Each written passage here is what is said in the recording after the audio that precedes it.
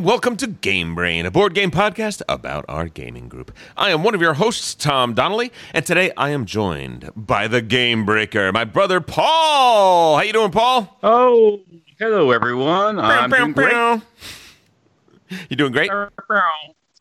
Yep. And joining Paul is his sidekick, the opinionated gamer Ben Mandelker. Ben, how you doing? What's going on? It feels like just yesterday that the three of us were here talking Fields of Arle. It is true. We have the same great crew from 2 episodes ago. Yeah. We've just switched it up, and now, Ben is Robin to Paul's Batman. And Chris O'Donnell version. Oh, that makes Paul Clooney. That's pretty good. Yeah. Maddie, unfortunately, is recovering from a tragic miniature painting accident, but the doctors are now certain that all of the orcs have been removed. Well, with his latest game shipment, I think Maddie is recovering at home, microdosing on some cosmic frogs. I heard that Matt was just trying to avoid the wrath of Sandra, his supervisor, in the car factory. Kanban! Little Kanban deep cut. I told you I'd have a nerdy one, guys. It was really good. So wherever he is, Maddie is not with us, but this is round 9, turn 6, and we're going to be talking about this. Maybe the first time we've done this. Actually, we're going to be talking about a game that you cannot get today. We're going to be talking about the 2021 release of Brick and Mortar, which is currently on Kickstarter. And when you hear this, you will have, or when this comes out, 4 days. You will have 4 days left. Exactly, 4 days left to hop on it or not hop on it. Spoiler alert! No, we're not even gonna spoil it. Maybe you like it. Maybe you won't. We're gonna see. What say we talk? Great spoiler. All right, that's great. Really tipped our hand there. Well, I was going to spoil it, but then I realized, you know what? I don't think there's anything to spoil because we are not of completely like minds on this one.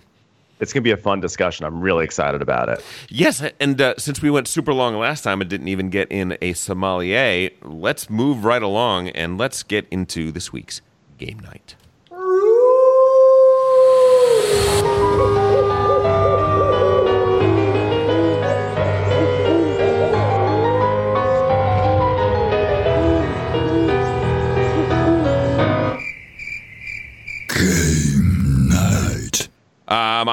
I'll start for me. Well, obviously we've been playing Brick and Mortar some. I played a little bit of Wavelength, which was a lot of fun. Still love that game, absolutely. Got an Imperial Struggle in, which I was super excited about. Dungeons and Dragons is continuing to go on. I'll talk about that in the Games in the Brain segment. And last but not least, the three of us also played us some Maria. Yeah, actually, Paul and I are double dipping in the Maria pool because you've been very busy. You've had a lot of just like work stuff this week, and so it's true. One of the reasons why we started playing Maria is because you and Paul were planning to review it for this episode. The three of us were. We're gonna right, but meaning that and then I was invited along as Robin, my little cape. Well, and also, so we started playing it. Well, also realize you have, since you joined the podcast, essentially every episode have mentioned, I own a copy of Maria. It is sitting on my shelf. It has never been used, and it's staring at me, yelling at me every time I look at my games. It's true. So when Paul had mentioned it and like, hey, we're thinking about playing Maria for the game review, I was like, I'm very much in. So the three of us started playing a game, and then you got pulled away for work obligations, so we will resume. But in the meantime, Paul and I were like, why don't we know that even if the review isn't happening on this episode, there will be a review at some point, and like this feels like a game that's going to require like several plays. So we started playing with our friend Nick. And we're still in the middle of that game, and it's the game is like unfolding like a nighttime soap. Basically, like we play a full year. It's very intense. It's great. It feels like it ends with the cliffhanger, and we go to sleep, and I'm like, I don't know what's gonna happen next. Like the latest cliffhanger is so good. I cannot wait to tune into our game. It's an amazingly intense game, isn't it? Oh my God. For a game that it's essentially. The only components are a few pieces on the board that all move an exact number of spaces. Like essentially, you can move your various pieces on the board through somewhere between 2 and 4 spaces, generally. And you have a hand of cards that are essentially playing cards. And from that very, very limited amount of components, they have created this amazingly deep and fraught game, right? Yeah, I mean, fraud. Yes, fraud is a good word. It's so fraud. It's like Freaky Friday because it's so intense. I'm not joking. Like I sound like I'm just sort of making jokes here, but this game that Paul and I have going on with Nick is really like so night 1 ended, and I had made a bold move. And I thought I was like really happy with my bold move because I don't often make bold moves. So I was like, I made a bold move. And then Nick was like, well, I'll see your bold move and I'll bold move you twice. And he attacked me. I actually right before the night ended, I actually was in a series of combats in this game. And Nick really just like took me down. And so we ended that first year. What'd you say? Put the screws to you. He put the big time screws to my little pragmatic army. But the thing was, actually, you also were battling me, I think, in Austria or somewhere. And basically, the game's played over years. And so, like, at the end of the year 1, which is essentially like 3 or 4 rounds, I had really taken some hits. And I was like, I don't know how this is going to, like end of episode 1 was like, this is it for Ben. And then episode 2 began, and like, I just won these like 2 epic battles out of nowhere and like caused like someone to full on die. And I was like, oh my God, I'm back in this. And like, it totally switched the entire other way. I'm like, I can't wait to, it feels like we're on the verge of something major happening in this game. And I feel like I've peaked. I'll be honest. I think I've peaked. I've come really close to victory. I know I'm peaking, but I'm like enjoying being in this place right now where I'm like, I can taste the victory. If you're short on tactical cards, and in particular the right suits, you are in big trouble, but nobody knows for sure if you're in trouble. It's amazing. So it sounds like you were playing the Pragmatic Army and Prussia. Yeah. I'm going to guess, Paul, did you switch over to Austria? I did. And I'm getting stinks, pummeled. doesn't it? Stinks. I get pummeled. But it's not to tip our game, but like, in the end, France is almost winning, but it's requiring that Austria and the Pragmatic defend. I mean, not Prussia and the Pragmatic defend Austria, or they will lose. Yes. So in fact, I'm just sitting there just gaining cards. Well, that's the thing. Paul is going to win. He is going to win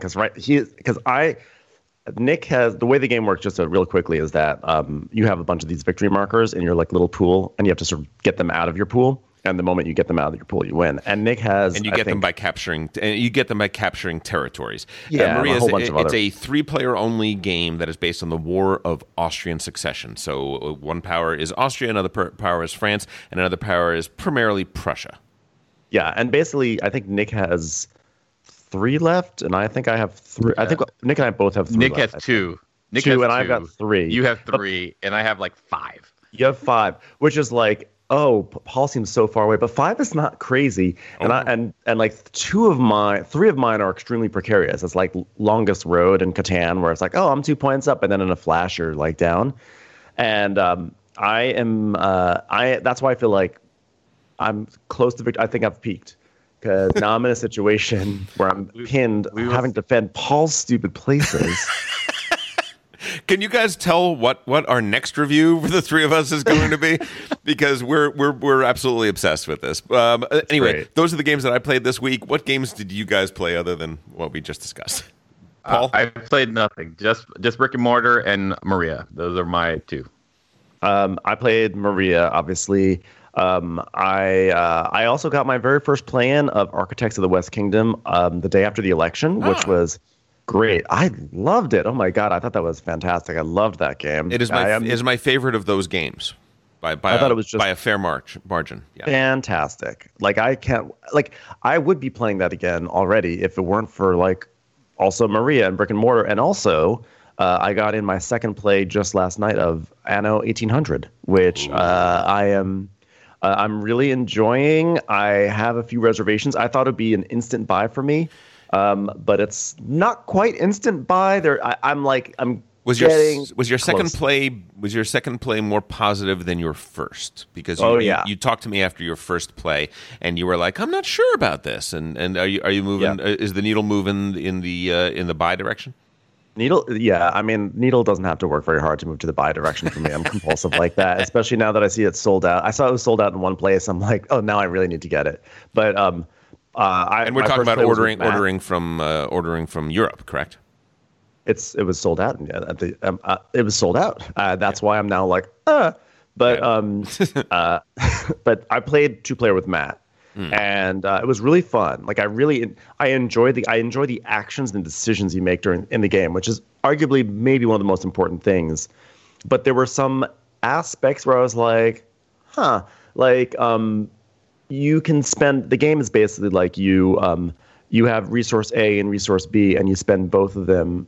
You activate resource A and resource B to create resource C. And then now you can use resource A and C together to make D, or maybe B and C together to make E. It's like you start making crazier and crazier things. I can see why Elder would love this game. Elder, I guess it's like, it's crazy. It's totally Elders. We will be reviewing that coming up soon. Basically, the Essen games, the games that would have premiered at the Essen Spiel Fair, are coming out now, and they're being released, and we're getting our hands on them. And as much as we can, with 2020 being what 2020 is, we are going to be diving into those, and we're going to be reviewing as many of them as we can before this horrible year finally comes to a close. Gentlemen, can we move on to game news? I just want to make sure that we have enough time to.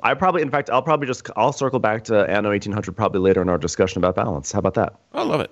And also, I'm playing a game of Teotihuacan with Alfred asynchronously on BGA because he's just had a baby since the last time. Yes, he has. Congratulations, Alfred Clementine. Amazing.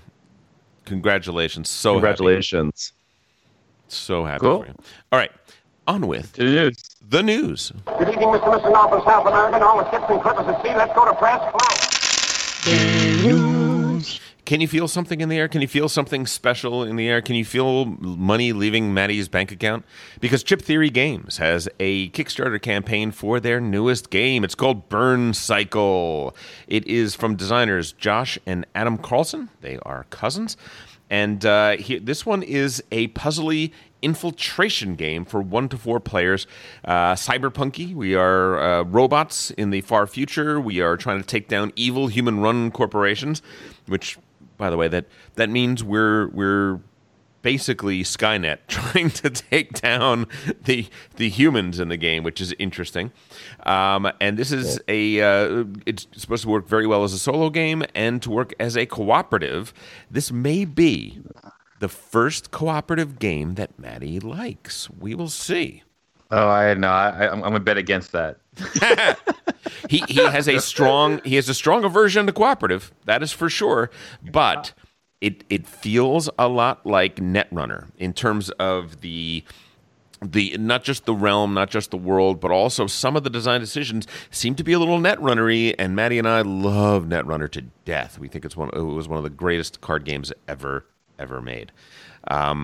It also has a little bit of Robo Rally in it, in that the game is going to challenge you in terms of action sequencing.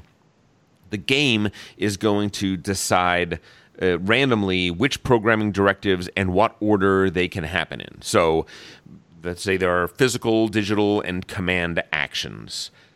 The game is going to tell you that the first thing must be a command action, the second thing must be this particular type of this, and so on and so forth. And so you have to choose with your hand of cards what you're going to do, given that you would love to play A, B, C, and D, but now the game is telling you got to go D, then C, then A, then B. How do you do that? Do you spend one of your rare action dice to ignore the order and do it the way you want to do? I always thought that that Robo Rally was a really interesting game that it went on too long, and it was just a little too hard for what it wanted to be. But the idea of programming your robots and then seeing what happens, I always thought was really, really great. And I was hoping somebody would take some of those mechanisms and utilize them in a different way. And it seems like that's what Burn Cycle is doing. It's very interesting. Well, we'll see. We'll see. My money, I would bet 3-1 that Matt would not enjoy this as a cooperative. But as a solo, 3-1. All right, just between you, me, and the wall. That's why I'm not backing it. I am not backing it because Maddie's going to buy it, and then he's going to not want to play it, and then I'm going to get it. Oh, lucky. It's a good pipeline you got there. Well, sometimes. Next up, Etherfields. Etherfields is a game. I don't think we've talked about it yet, but it is a 2020 release by Mikhail Oratz. Ugh. Is that how you pronounce his name? But it looks sort of like Michael Oras, but I don't know. I should not be weighing in on this. So Michael is the designer. I never know how to pronounce his name. He designed Neuroshima Hex, which was a very, very popular game in the early 2000s. Cry Havoc, which is a very good game. And This War of Mine, which was a video game that he adapted into a very successful board game. The publisher is Awaken Realms. Awaken Realms did This War is Mine. This is a narrative cooperative game, so if you're thinking Tainted Grail, if you're thinking Gloomhaven, you're kind of in the right space. But this one is all based on dreams, and the early word is that it is really, really interesting. Maybe not perfect, but really tremendously interesting and very much unlike any other dungeon crawler.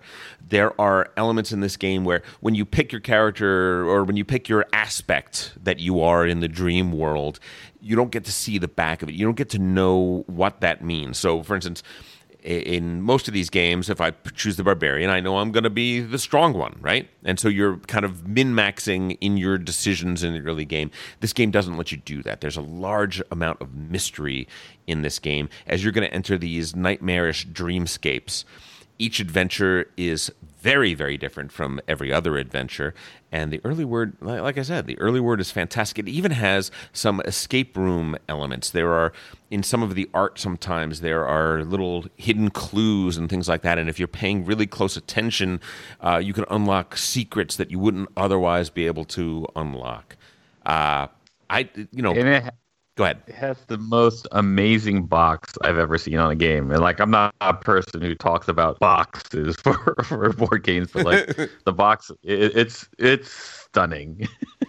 It is. Not better than Concordia. Sorry. The miniatures are really cool. Wow. The miniatures are really cool looking. I'm not a miniature guy, so don't take my word for it. Take a look at them yourself. But everything I've been hearing about this game, Tom Vassell raved about it. Rahdo raved about it. Rahdo raves about a lot of things. He raves about a lot, but I like it. I like when he raves. But he did, yes. But it did sound like this was of particular interest to both of these guys.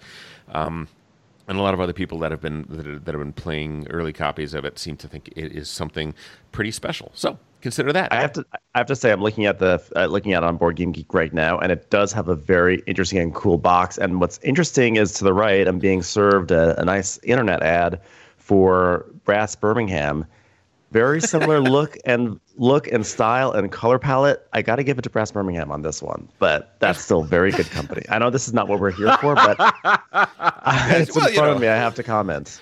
The Midlands of England are a dark, horrific dreamscape. So a dark puddle. It's great. The beauty of a dark puddle. Other news: Harry Potter board game on Kickstarter, Catch the Snitch, has been canceled. They shut it down. And they said, and I quote, "The current situation of uncertainty in the world derived from the electoral campaign in the United States is negatively affecting our Kickstarter." What? What? Just say, okay. Okay. What? Don't blame... The Harry Potter's British. Don't blame us. Yeah. Look, they were looking to raise $450,000. When it got canceled, they'd only raised $64,000.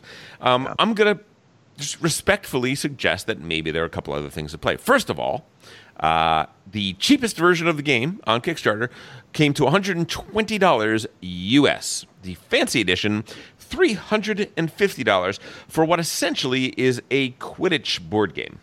I don't know if that is the primary draw of the Harry Potter crowd. I don't think, I think college students enjoy playing Quidditch and all that sort of stuff, but I'm not sure a board game version of Quidditch is what people are looking for. I'll also say, who knows? Maybe the recent turf backlash.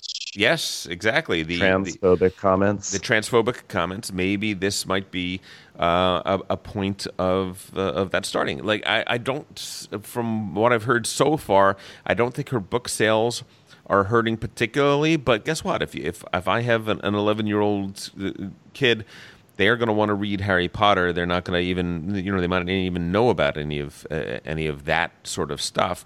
But if you're going to be dropping $120 to $300 on a board game, you're the base of people who are going to be making that decision are going to be very aware of that. So maybe. And I think that like if someone is making transphobic comments, which is probably totally unacceptable, I think I can imagine someone saying, I don't agree with those comments, but these books are treasures and I want like my kids to read them, etc. But then also saying, and that's where it ends. I'm not throwing any more money at a board game to support, a woman who's saying these, not saying a woman. I'm just saying like this person for saying that. Could you believe that woman? How could she? No, I think I can understand why my first thought was when I saw that it was canceled, I was like, my first thought was it had to have been partially or largely due to those transphobic comments. It's like totally backward thinking, unacceptable in 2020. And it's also, if it did play a role in why the Kickstarter failed to launch, that it's actually kind of cool that people saw that and felt that way. And that's sort of a great step forward in people's minds that they're thinking like that. Hopefully that was something that they thought about. I hope that too. Moving on, we got a Gloomhaven adventure called Fallen Lion. You can pre-order it now. It's only $4, $3.99, shipping in late December. It is a brand new adventure for the Gloomhaven Jaws of the Lion crew. 24-page story. Heavily inspired by the themes and mechanics found in the top-selling board game. So, yeah, check it out. It sounds pretty cool. If you like that, you will love this. There's a game that we have floating around here called Beyond the Sun, and looking back through through the various episodes, I don't believe we've ever really talked about it. So we probably should real quick. Beyond the Sun, 2020 release. It's one of the Essen releases that I was mentioning that we're getting in. Dennis K. Chan is the designer, and it is a space civilization game that is very tech tree oriented. It has a very interesting tech tree where at the beginning of the game you can develop one of 4 different techs, and then that will have 2 other techs from that you can choose from, and each one of those will have 2 cards that you would discover, and you can choose which of those 2 cards that you've discovered you're going to develop, and so on and so forth. So a very, very a tech tree that is going to be radically different each game. People that have been playing it so far say that it's a little like Caylus, in that when you build a building in Caylus, you unlock certain abilities and it changes the ease or difficulty of doing various things in the game and building certain other types of buildings. So it seems like the tech tree kind of works that way. And it also says that some people say that it also is a little bit like what's Vlaada Chvátil's classic, Through the Ages. Yes, Through the Ages, exactly right. Yeah, there's a little bit of Through the Ages in that. There are some dissenters, but a lot of people are saying that it could be one of those hidden gems for this year. Well, let me tell you something. Yes? This game, Beyond the Sun, is looking at you right now. It is sitting over my shoulder, waiting to be played. And in fact, on Election Day, a lot of people talked about how the stress made them stress eat. I stress purchased, and I like just bought it off of Amazon. I had heard from some people that it was actually Rahdo said it, and actually several others said this is one of the best tech trees in the history of board games. Tom Vassell gave it a rave review, said it maybe hit the best game of the year. Yep. And I just kind of was like, I took in enough inputs that I was like, I'm going to buy it. And so I bought it, and it arrived, and it's sitting right next to Maria. Sitting next to Maria. And then Matt, I told Matt that I bought it. I spread my disease to Matt, and then he went and bought it. And we have a play date set up, and what's going to happen is it's the sort of game that we can actually do this, where we can both set up our copies of the game and FaceTime each other, and we can play a game virtually that way, because we haven't found an online implementation yet. But I'm really excited for this one. Awesome. Love it. Love it. Wanderer's Guide is on Kickstarter right now. It's going to have about 18 days left to go when you see it. It is fantasy maps for your RPG campaign. These are gorgeous looking maps, gotta say. So, being a current Dungeons and Dragons player, never thought I would say that again. There are some the pages are dry erase, so you can open up the book and play right on that map. Right now, we're forced to play online, and Roll20 and various other sites are really great at creating a online implementation of maps, and those are working pretty well for me so far. But when people get to actually hang out together again and start playing these things, it seems like a no-brainer that a really quality product like Wanderer's Guide might be something you might be interested in. Let's just give one more here. Last but not least, Root has a Clockwork expansion for online. It is going to introduce co-op play, and it has new solo AIs that you can fight against. Essentially, as you guys know from Root, there was a mechanical marquee who was able to. It was an AI that would play against you in the board game or in the online implementation.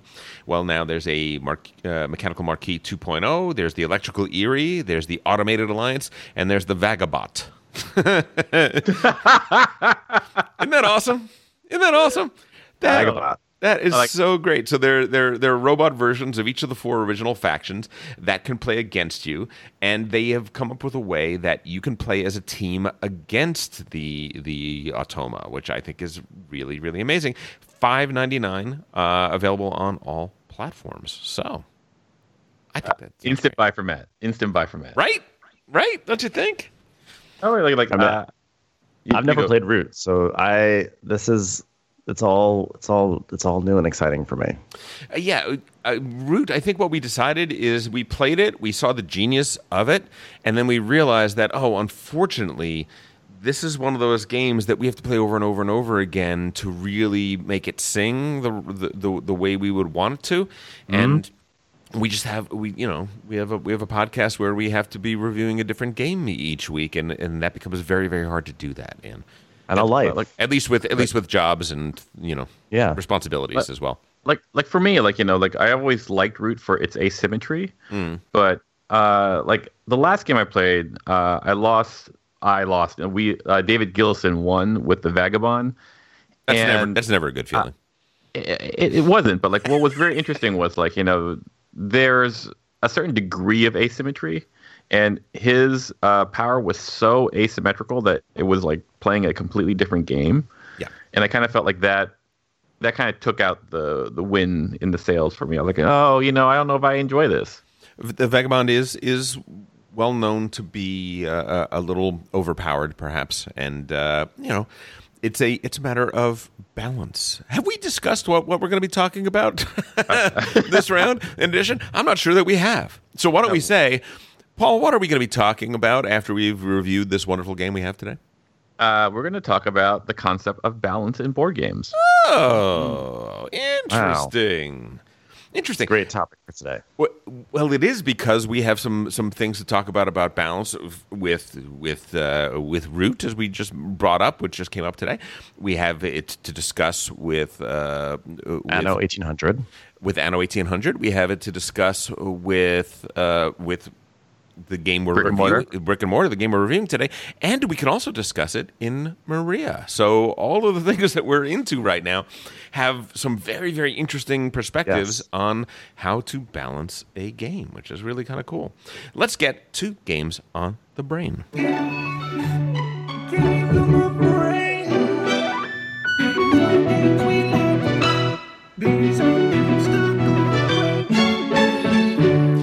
Paul, what's on your brain right now? I don't have a game on my brain, although like because elections were a week or two ago, like I was thinking that I wish there was a podcast that talked about politics in terms of gameplay and game tactics, and this party is doing this, and this tactic tends to do this thing to the game. And I don't think there is a podcast that has that lens on it, or maybe there is, and I just don't know about it. But if anyone knows, let me know, because that's what was on my brain. I'll bet you there are wonks out there. There are policy wonks out there that have some variation thereof, right? Some real inside the beltway people that can look at politics dispassionately enough to describe it that way. Well, I mean, I remember, I've actually had this thought a while ago, like all the way back into Clinton era, where Rock the Vote came about. Yeah. And it was this kind of, I don't want to say game changing, but it was one of those things where here's MTV, rock the vote, just vote, blah blah blah. But then a couple years later, people who came up with this, the slogan said oh yeah, we totally knew that it was only to court the young vote. Who's going to really, care about, this young kid, you got a choice between picking Clinton, who was playing saxophone on MTV, versus George W. Sr., who threw up eating sushi. Which, if a kid, an 18-year-old is going to go vote, who's they going to pick for? And, it was a change in tactic, a tactic unlock, as you will. And it was very interesting. Yeah. It's, one thing that made me really proud last week was when we were watching, it was election day, the day after, with all this counting going on with all these states. And I believe I said in the last podcast, or maybe one prior to that I finally got to play Mandala with my boyfriend, who does not play games really. Mm-hmm. And it's just a little 2-player game, and you are playing cards here and playing cards there, and you got to deal with these different things. And he said to me, he's like, there should be a board game of this. It reminds me of that game we played where it's you got to put some energy here, but then you can't ignore it over here. And you got he was talking about campaigning and dealing with these states, right? Because as these states were getting close, it's oh, well, maybe this campaign had spent a little bit more time here. They may have been able to flip it there, et cetera. And I was actually, there are games like that. Did you bring out Democker? All right. Democker, but I told him that there was actually, Campaign Manager 2008 with Obama and McCain. It has been, this specific situation has sort of been gamed. And it made me really proud that he took this experience from Mandala, which is a full-on abstract game, but he was it was in his head enough that he saw how that could be applied to the election, and and then the other thing that was sort of cool about the election in terms of our lens as board game players was, I don't know about you guys, but the entire time I was thinking this reminds me of when I play board games. You're either going to get your in-game points or your end-game points. And it felt like Trump had been scoring 2 points every he had some round. little in-game engine where he was scoring 2 points, 2 points, 2 points, and he just had his token was way up on that track. And then Biden had all, it was at the end was I got this card and this card and this card, and this one gives me 20 points, this one gives me 20 points. And every couple of days he flips over a new scoring card. And oh well, I also have this one. I was I've been that in-game scorer way too many times, so I understood it. I was I know what's happening here. What about you, Ben? What's on your brain these days? There's a new game called The Transcontinental, which is on Kickstarter, and it's about a Canadian railway, but it's actually a worker placement game, and it looks beautiful. It's really, really fascinating. I'm not going to get into how it works, but it looks like a really, really interesting take on worker placement. I backed it. I actually, because of someone in our Facebook group. I'm sorry, I'm not recalling your name at the moment, but he actually posted something in the group saying, "Hey, did anyone see this?" It was an Instaback for me. So then I checked it out. I was like, "Oh yeah, that's an Instaback." There is a tabletop simulator mod that I want to try to play this week. It looks it looks great, and it's really gorgeous. So that's one that's really been on my mind. And on top of that, I mentioned last episode with Hidden Gems, this game Iki, and I'm inching towards making a mod for it on Tabletop Simulator. I've never done it before, but this is an underrepresented game. It is like a really obscure but wonderful game, and I want to make it accessible to people and also have a way to play it. So we'll see. That would be the second Game Brain mod that we have on that. I'm inspired by Elder. Yeah, right. That would be amazing. Yeah. Does yours also involve the exploitation and eventual extermination of a native peoples? No, but it does involve fire, and I think there may be a geisha. Uh-oh. Okay. Well. Yeah. Great. We are. There's a balloon. There's like a bubble man too. Well, we're putting things out into the world, whether they're good or bad. Other people are going to have to judge, but we're putting things out into the world. On my brain, what's on your brain, Tom? Yeah, my brain. I got. I'm still playing the Dungeons and Dragons game, right? And we've done another adventure, and it was a lot of fun. I'm really really enjoying it. I'm finding that. So back when I played these games, I would be a DM or GM, game master. I'd be the person running the game about 9 times out of 10, and only 1 time out of 10 would I be a player in the game. For 25 years now, I've been a screenwriter, and when I'm a screenwriter, I'm a GM all the time.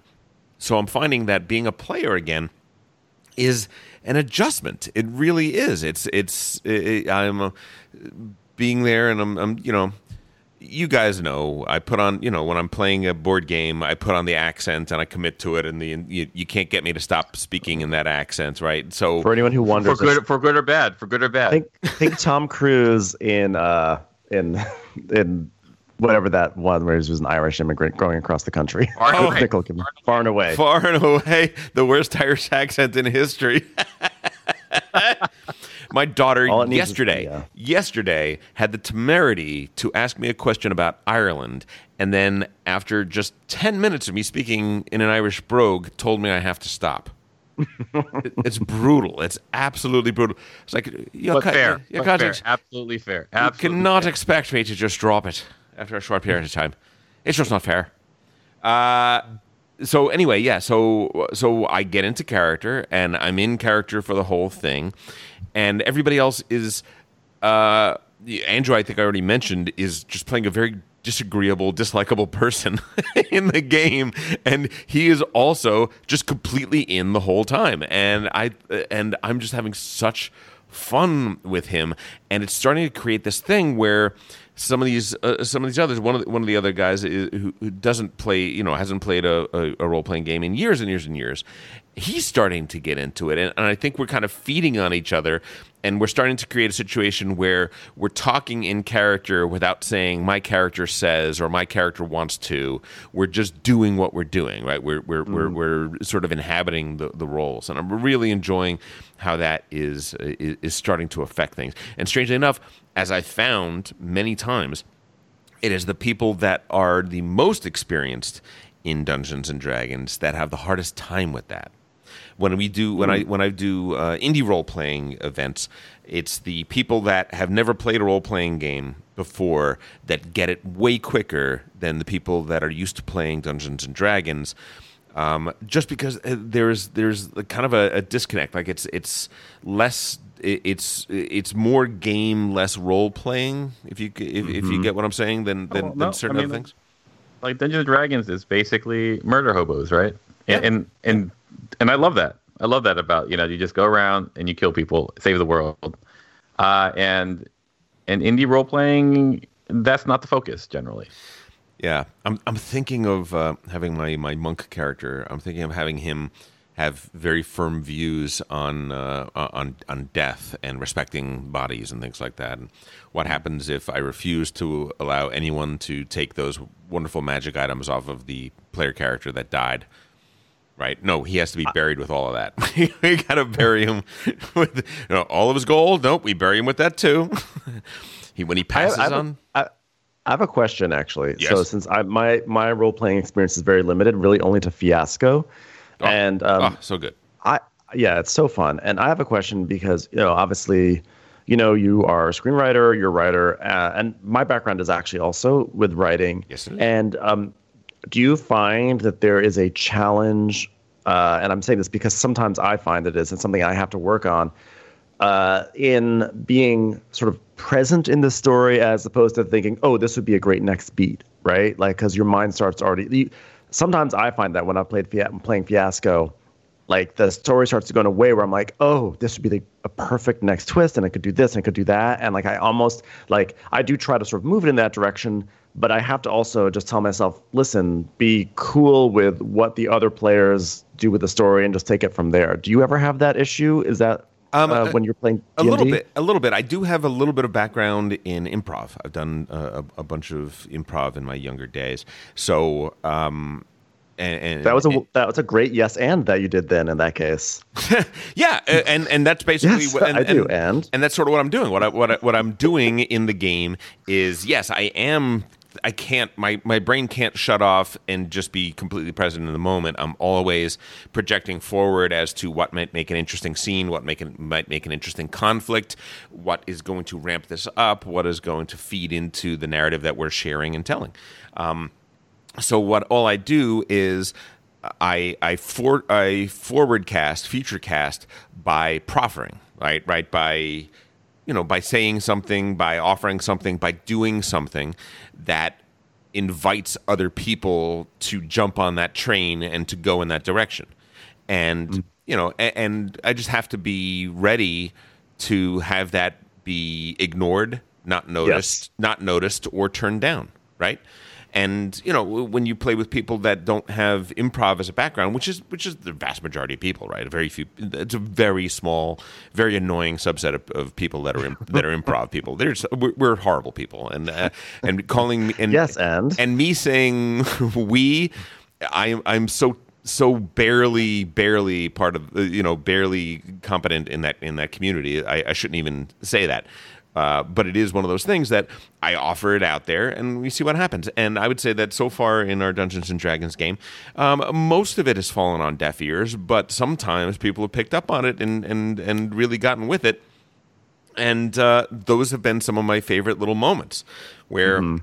there was one guy who I just decided, okay, you know what? It would be really funny if I'm the rich kid in the community, and one of the other players is the poorest kid in the community, and so I just started ragging on him a little bit and saying how, yeah, he didn't even speak until he was like 11. Like I'm not even sure if they educated him or anything like that, and it was kind of a joke and kind of a slam, but it was also a proffer, and he picked it right up and said, "Yeah, I think I didn't speak until the people weren't really sure about me for this amount of time." And he's incorporated it completely into his character, and now it's part of our shared narrative. So that's the fun part, right? That's so fun when people do pick up on those hints, and they do yes and it becomes like it becomes really textured and fun in that way. Exactly. Not always. No, not always. Not always, but... that was not a yes and. That was a no but. That was a no but. A no but is legitimate. You just can't have too many no buts. You have to have a decent amount of yes ands. It's one of those things that you're building a culture. Every time you start a new game with a new group of people, you're building a culture, and you're trying to find ways to communicate with people that are not obvious, because once it becomes obvious, then it becomes kind of railroading or other people trying to take over to the story and so on and so forth. So so I think we're in the very, very early stages here, but I'm already seeing some green shoots sprouting up out of the ground. So that's great. And just real quickly, it makes me think of, actually, I think this is a role-playing game. I'm not sure, but I have not played it yet, but I have The Adventures of Baron Munchausen. And have you played that? Yeah, I own it. Yeah, of course. It is Baron Munchausen is not really. It's not a role-playing game. What it is it's a storytelling game. It's like kind of a pub storytelling game. Yeah. Yeah. So you've read the rules? Have you read how it works? I mean, I read it like a year and a half ago, so I'm rusty. I just know it's like you're telling a story, and then people are basically pushing you to make your story like crazier and crazier, and adding like elements, and you have to incorporate them until you fail. Correct. And you're offering little tokens, little coins. But isn't it true, Baron, that and, I'm already laughing. And you're saying that adding another ridiculous thing that they then have to incorporate into their story, and it's often played as a drinking game. Yeah, I think that. So it's sort of like role playing adjacent, which I think is also fun. And like Once Upon a Time, which I actually love and have not played in years, but I love that game. I think that's a total riot. But again, in those situations, especially more than Once Upon a Time, that you are still creating an overall narrative, and you're sometimes it's like no Ben, like proffer, as you say, and hope they pick up on it and they go in the direction that you want them to go. But be cool if they just the amazing idea that you had, that just like brilliant, Nobel Prize winning idea you had, just gets left where you had it. Exactly. And I'll also give one more update. This is November, and November is NaNoWriMo, National Novel Writing Month. And so for this month of November, as I said the last time, which I think was 3-4 months ago when I gave it an update on the novel process that I'm working on, I said that one of the ways to gamify this is to release multiple novels essentially 1 month apart or something like that, a rapid release strategy, because it fools the Amazon algorithm into doing more organic promotion of your book without you having to advertise it, because you always have a new product, and they push the new products, and the new products help sell the old products, and so on and so forth. So I have every morning this month so far, or just about every morning, I've gone out for a couple hours to walk on the beach and dictate novel number 2. I'm still editing novel number 1, but the plan is that when I'm ready to release these things, sometime in early 2021, that I will have 3 novels in relative completion by the time I release 1, so that I can release 3 1 month apart each. And wow. Having a great time with it. Yeah, and the title is called A Murder on a Podcast.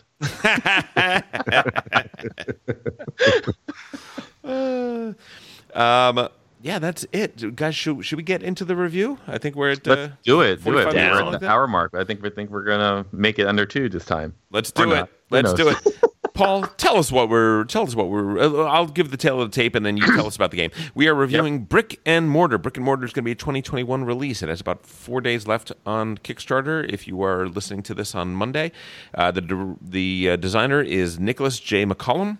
The artist is Tristram Rawson, and it is published by Octoraph Games, as in giraffe, but octo. Paul, tell me about Brick and Mortar. Sure. Can you hear a car alarm outside? No. Oh, good. Okay. Brick and Mortar. Let's see. Like from a top level, it is an economic engine game. The way you win is you get the most points, and the way you get points is you build a bunch of stores, sell products, and buy your points with the cash that you have. Along the way, you'll be bidding for stores.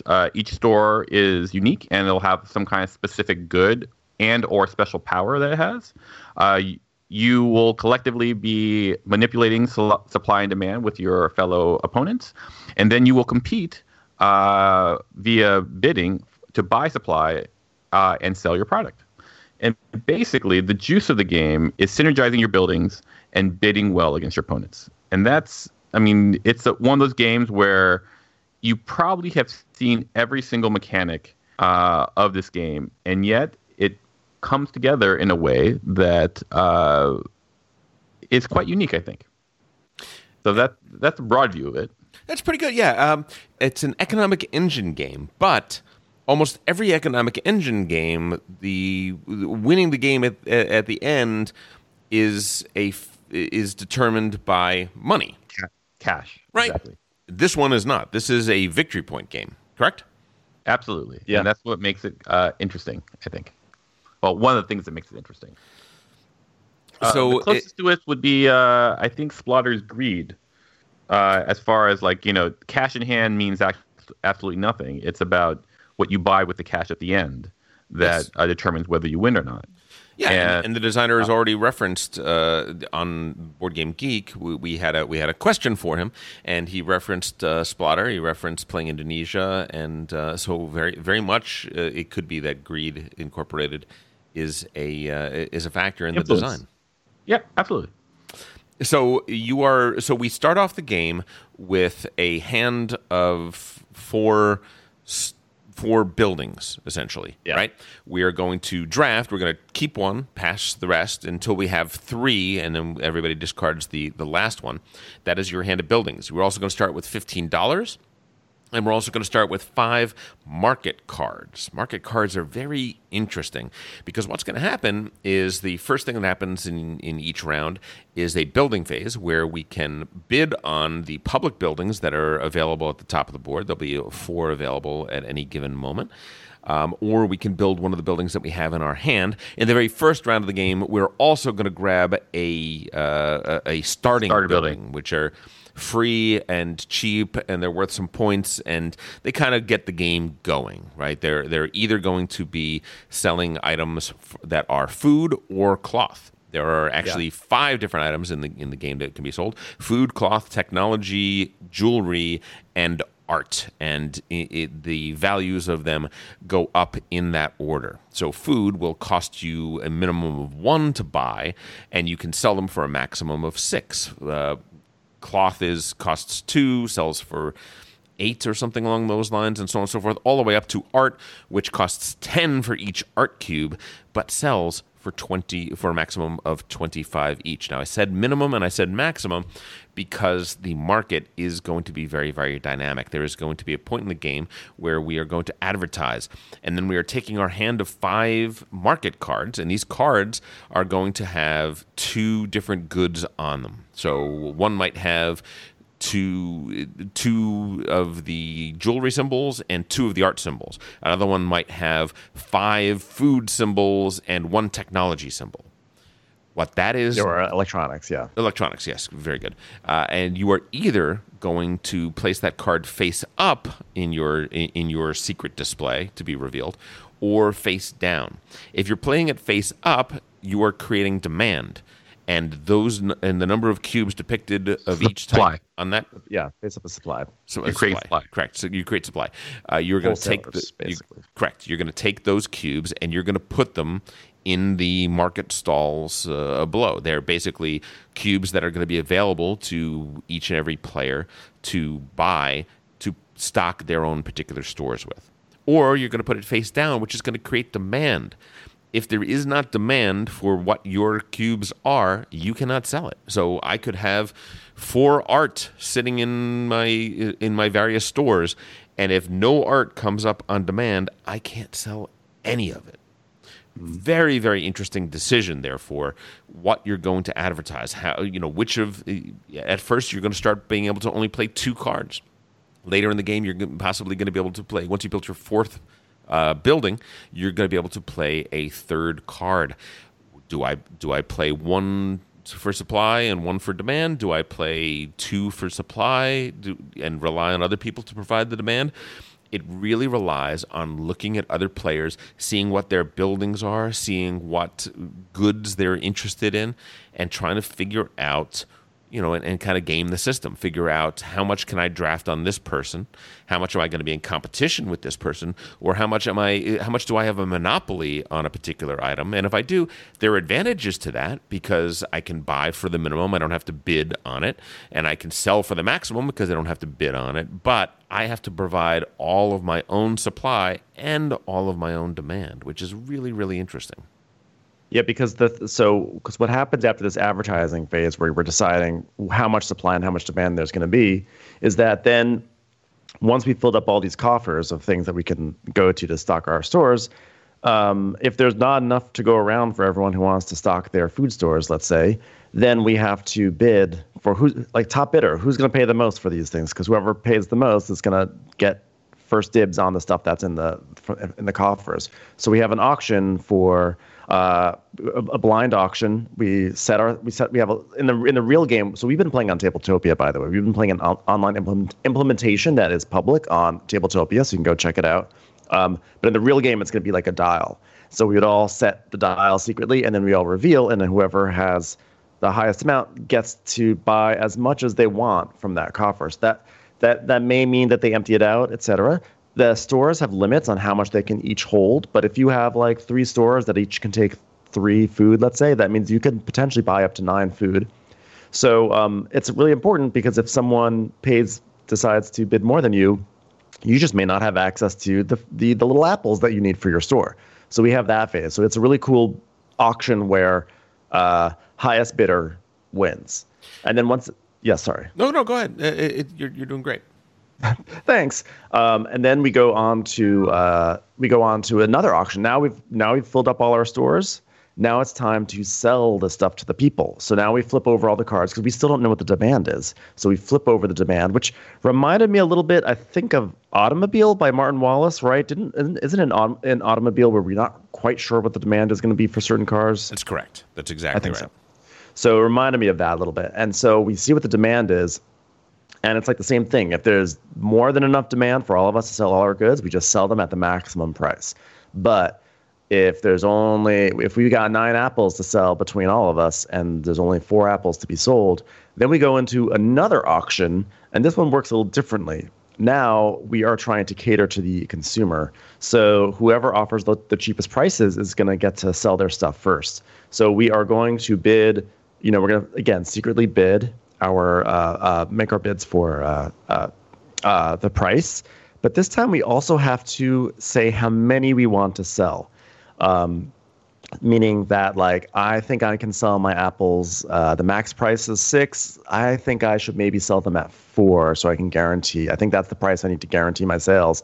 And I think I can sell all 4. So I'm going to set my thing to say I'm going to sell all 4 of my apples. And the trick here is that if you say you're going to sell 4 apples, but you only sell 2, the 2 apples that you didn't sell go away. They disappear into the ether. And that's for all.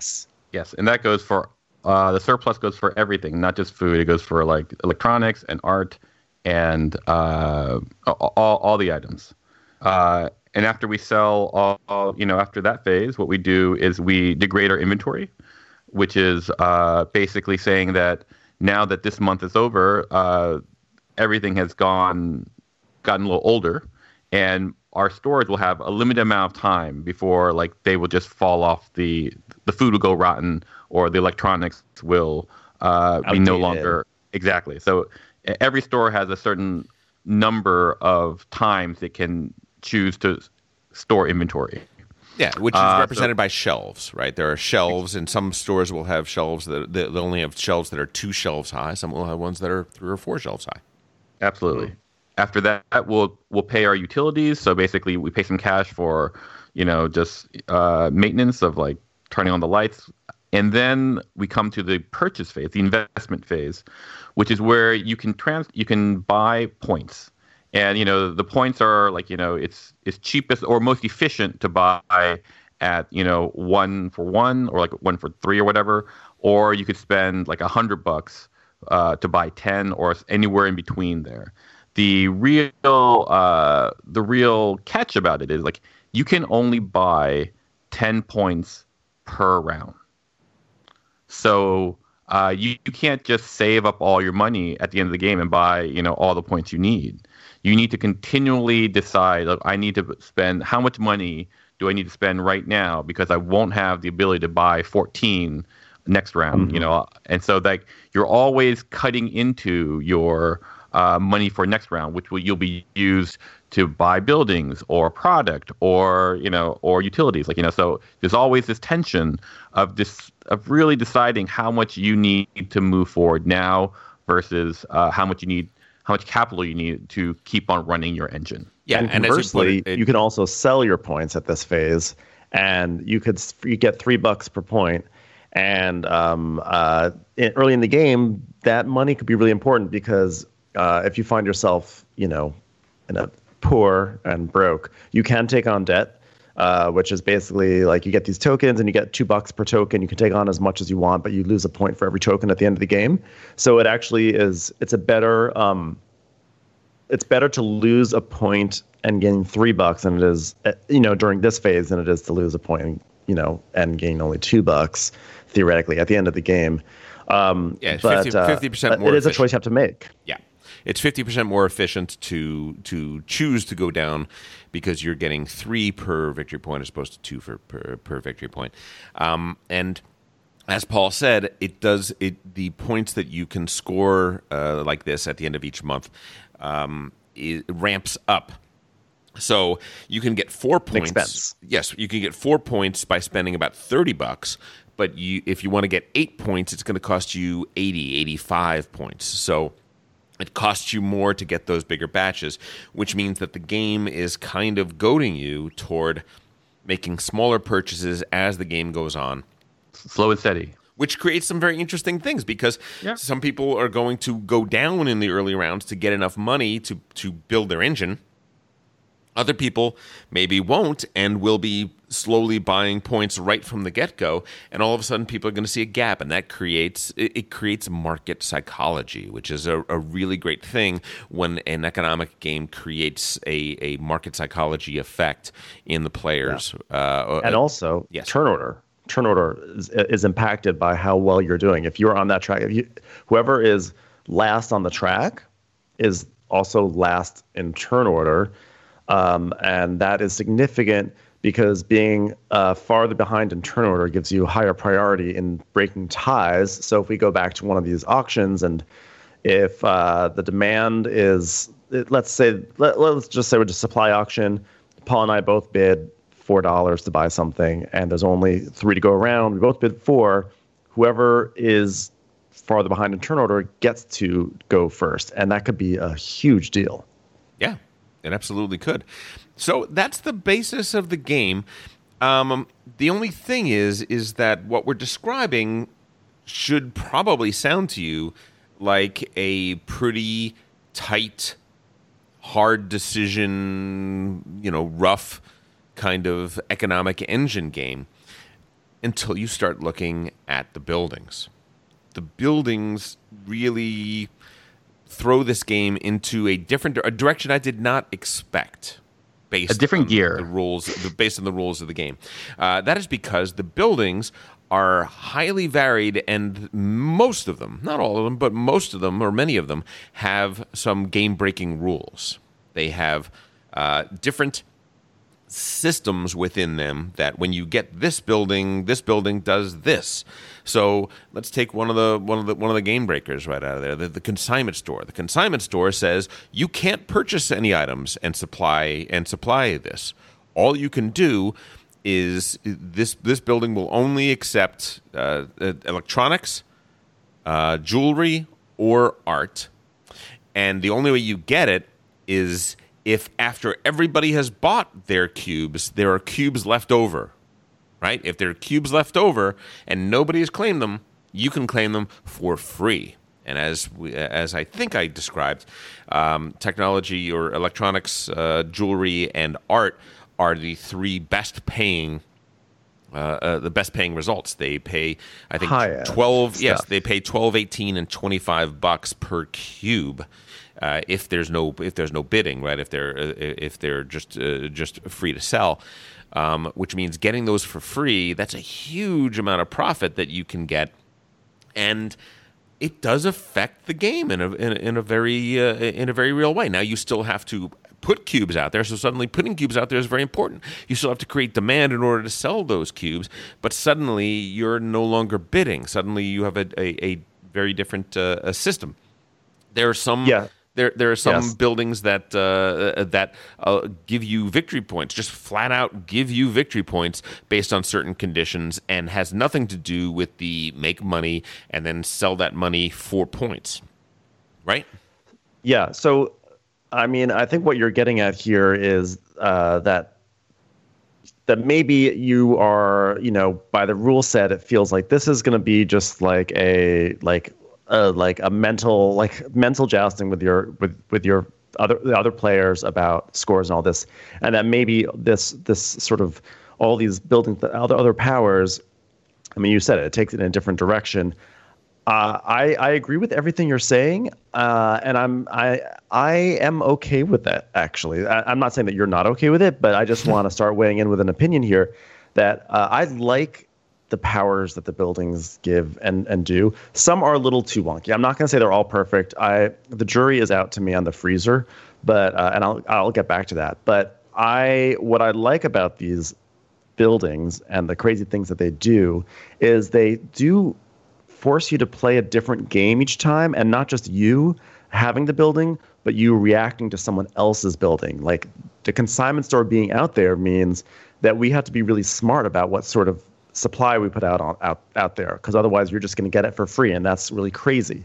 I'd like that depending on the cards you get in your hand, you may have to pursue something very specific and very different than what you did last game. So I think the cards, while they are not like silly, but they definitely are more.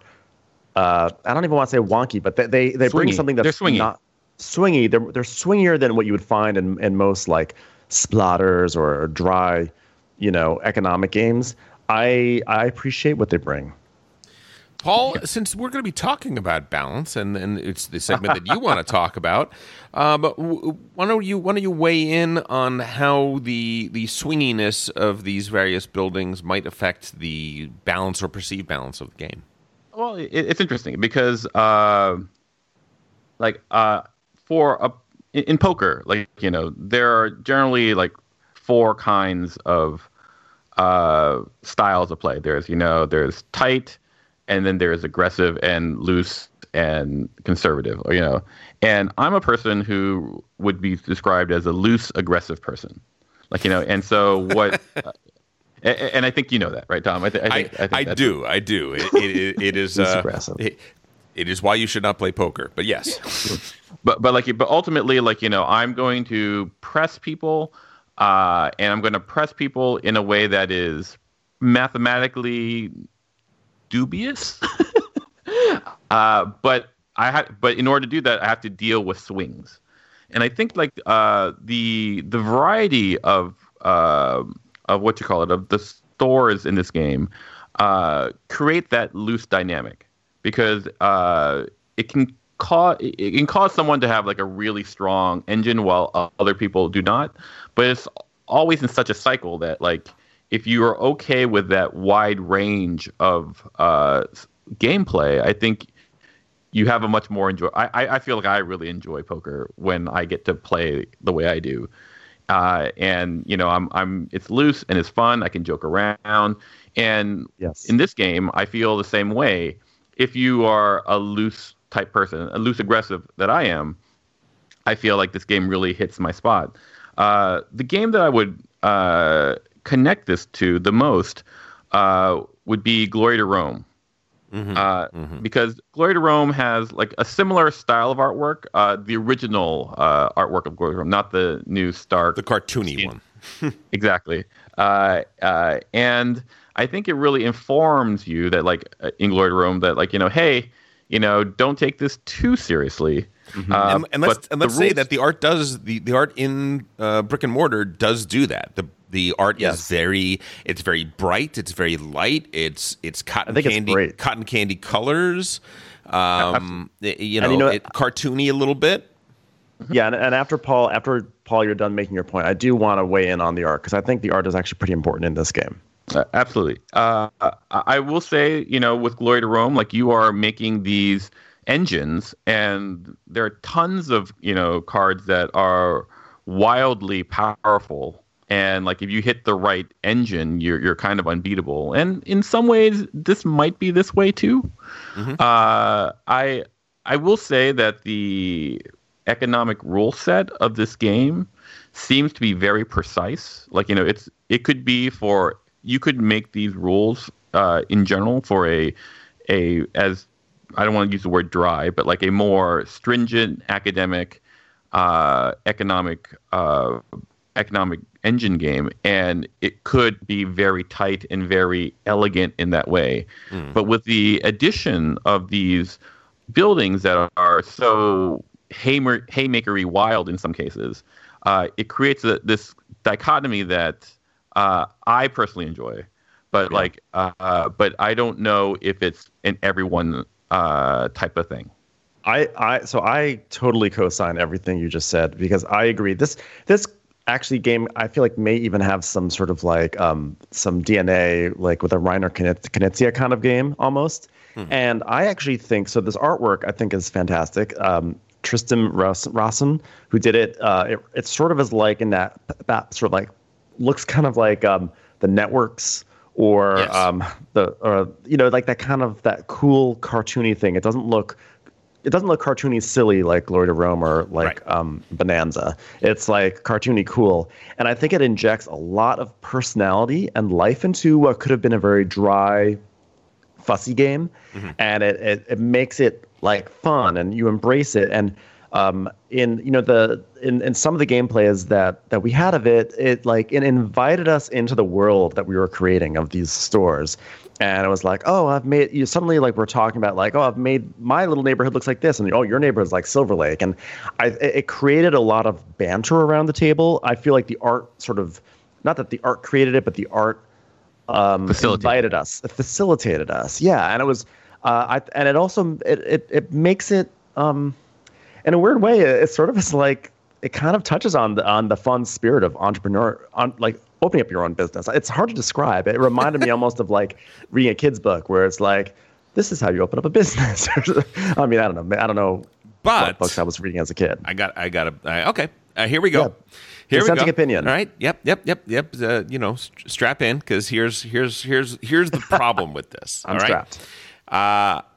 So Glory to Rome is a swingy game. It's a Carl Chutta classic. I love Glory to Rome.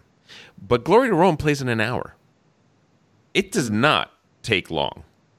And a swingy game, you can be you can forgive a swingy game if it swings, if it's, graces us for a half hour, 45 minutes, hour at tops, and then it departs, and then you can play something else. It also has the mechanics that fit a swingy game, which is I play a card and it dings you, or it grabs the thing that you wanted to grab, and it's very fast paced and moving along these lines. This game does not take 1 hour to play. A 3-player game, we clocked in at about 2 hours. I think you could probably get that down to an hour and a half. I don't think you can get it down much below that. A 4-player game takes considerably longer because of... But to be fair, Tabletopia versus Live. That's true. Maybe a little bit, but not a lot because there are a lot of auctions in the game. There is a lot of bidding. There's a lot of bidding in the game, and those are things that for experienced gamers and for economic engine gamers, that takes time, that takes moments, that takes consideration, that takes thought. That is not going to be a quick and breezy game. You can play this quick and breezy. You can if you're, but it's not the way the game. It's what the art is urging you to do. It is not what the rules are urging you to do. The rules of the game. There's like a little bit of an identity crisis here because I agree. Like the art sort of is giving you this feeling like this could be, borderline Beer and Pretzel. It feels like the art is reminiscent of Stockpile also, which is another really fun economic game that is 45 minutes. It's Stockpile is it's a romp, This game presents it like that, but this game is much more cutthroat and it is much more aggressive.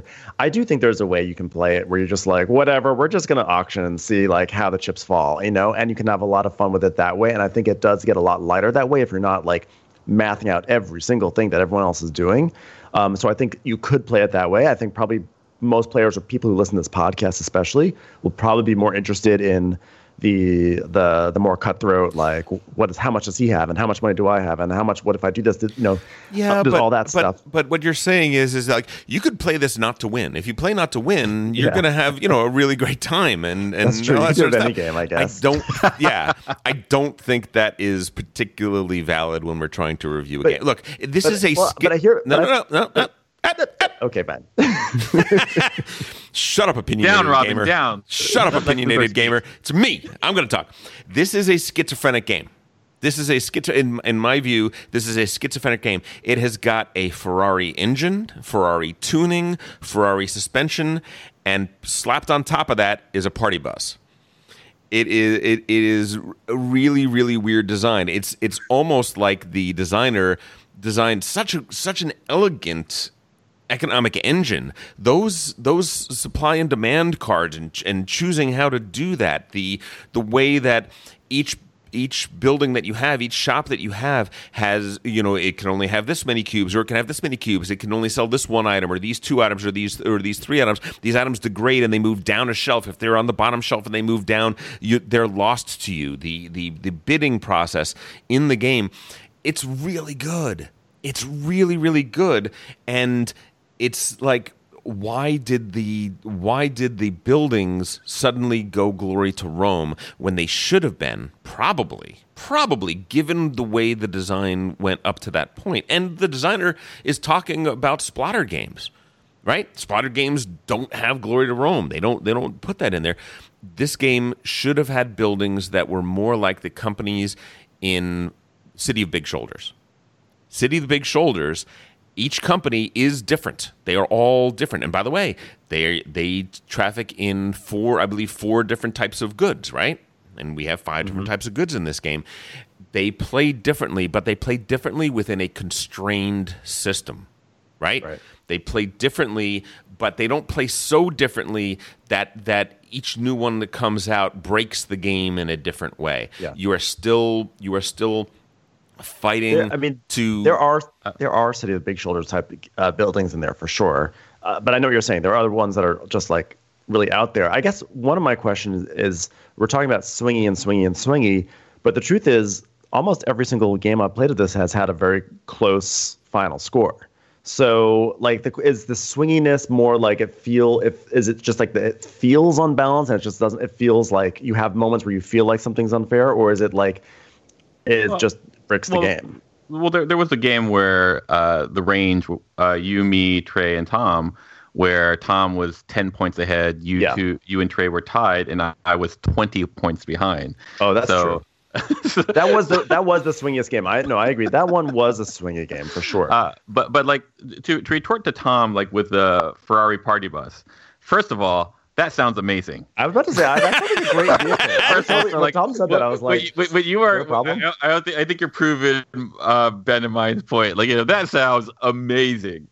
Does it though? But I thought the same thing. Does it though? You are gonna have all you're gonna have. No, but if you really think about what I'm describing, it is not amazing. Everybody is gonna have Mai Tais all in their hair. It's gonna be all over their clothes. It is gonna look like these people went through an alcoholic washing machine. If you have a good driver, everything's okay. No, even like you have not been on enough party buses if you think that's a failure. Well, that's true.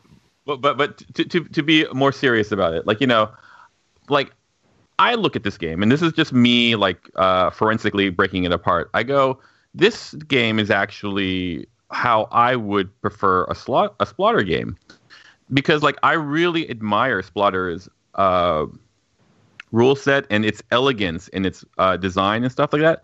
But one thing that Splotter, at least the Splotters I've played, don't have is this kind of in-your-face interactivity. And I don't. I would suspect Food Chain Magnate doesn't have in-your-face interactivity. But see, once again, it all comes down to how you see this game. If you see this game as an economic engine building game exclusively in that tradition, I think you're going to be disappointed. Because for me, I look at this game as a bidding game that has a strong economic engine component to it, but it's at its core, at its heart, maybe not at its core, at its heart, it's a game about bidding. It's about interpersonal interactivity. Because I played with our group, I played with Ben's group, and I learned more about people because of this game, how they bid. In our group, I know that Tom is not going to want to sacrifice tempo, so he's going to lower his price, but he's going to keep his quantity up. And whereas Ben's group, he's like, oh, I want to spend the most. I want to get the most value out of my product, so I'm going to make sure I sell at least one, and keep the price high. That kind of like psychological interaction and whatever jousting, I feel is what and I don't want to speak for the designer because I don't know, but like Sure. It feels like that is the game that I am playing when I play this game, and which is really fun for me because I do like the backing of this Ferrari engine, as you put it.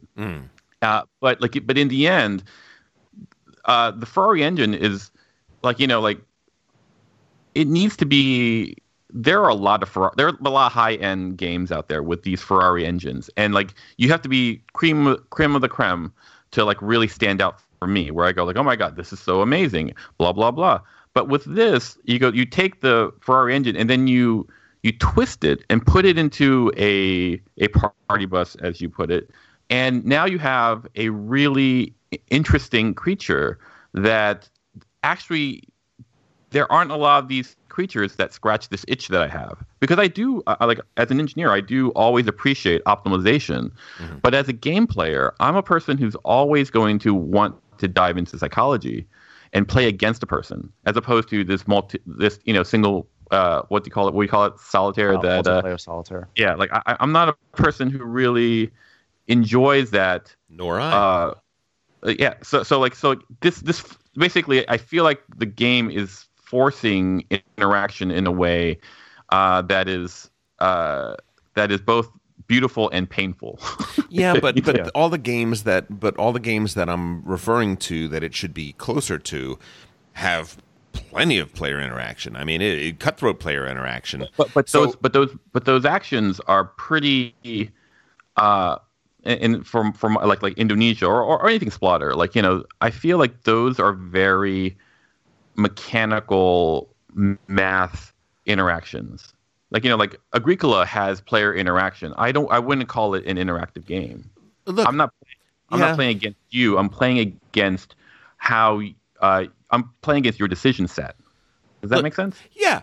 Listen, I want to say, first of all, I haven't voiced a criticism yet. I'm describing the game. I'm describing what's weird about it. I don't really think it's a criticism, because guess what? If you're like Paul and Ben and you like this weird dichotomy, then you got a great game.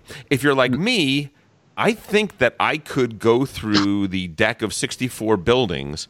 I could cull them down to 30, and we could play my game. Absolutely. But you also use words like what the building should be. Well, I would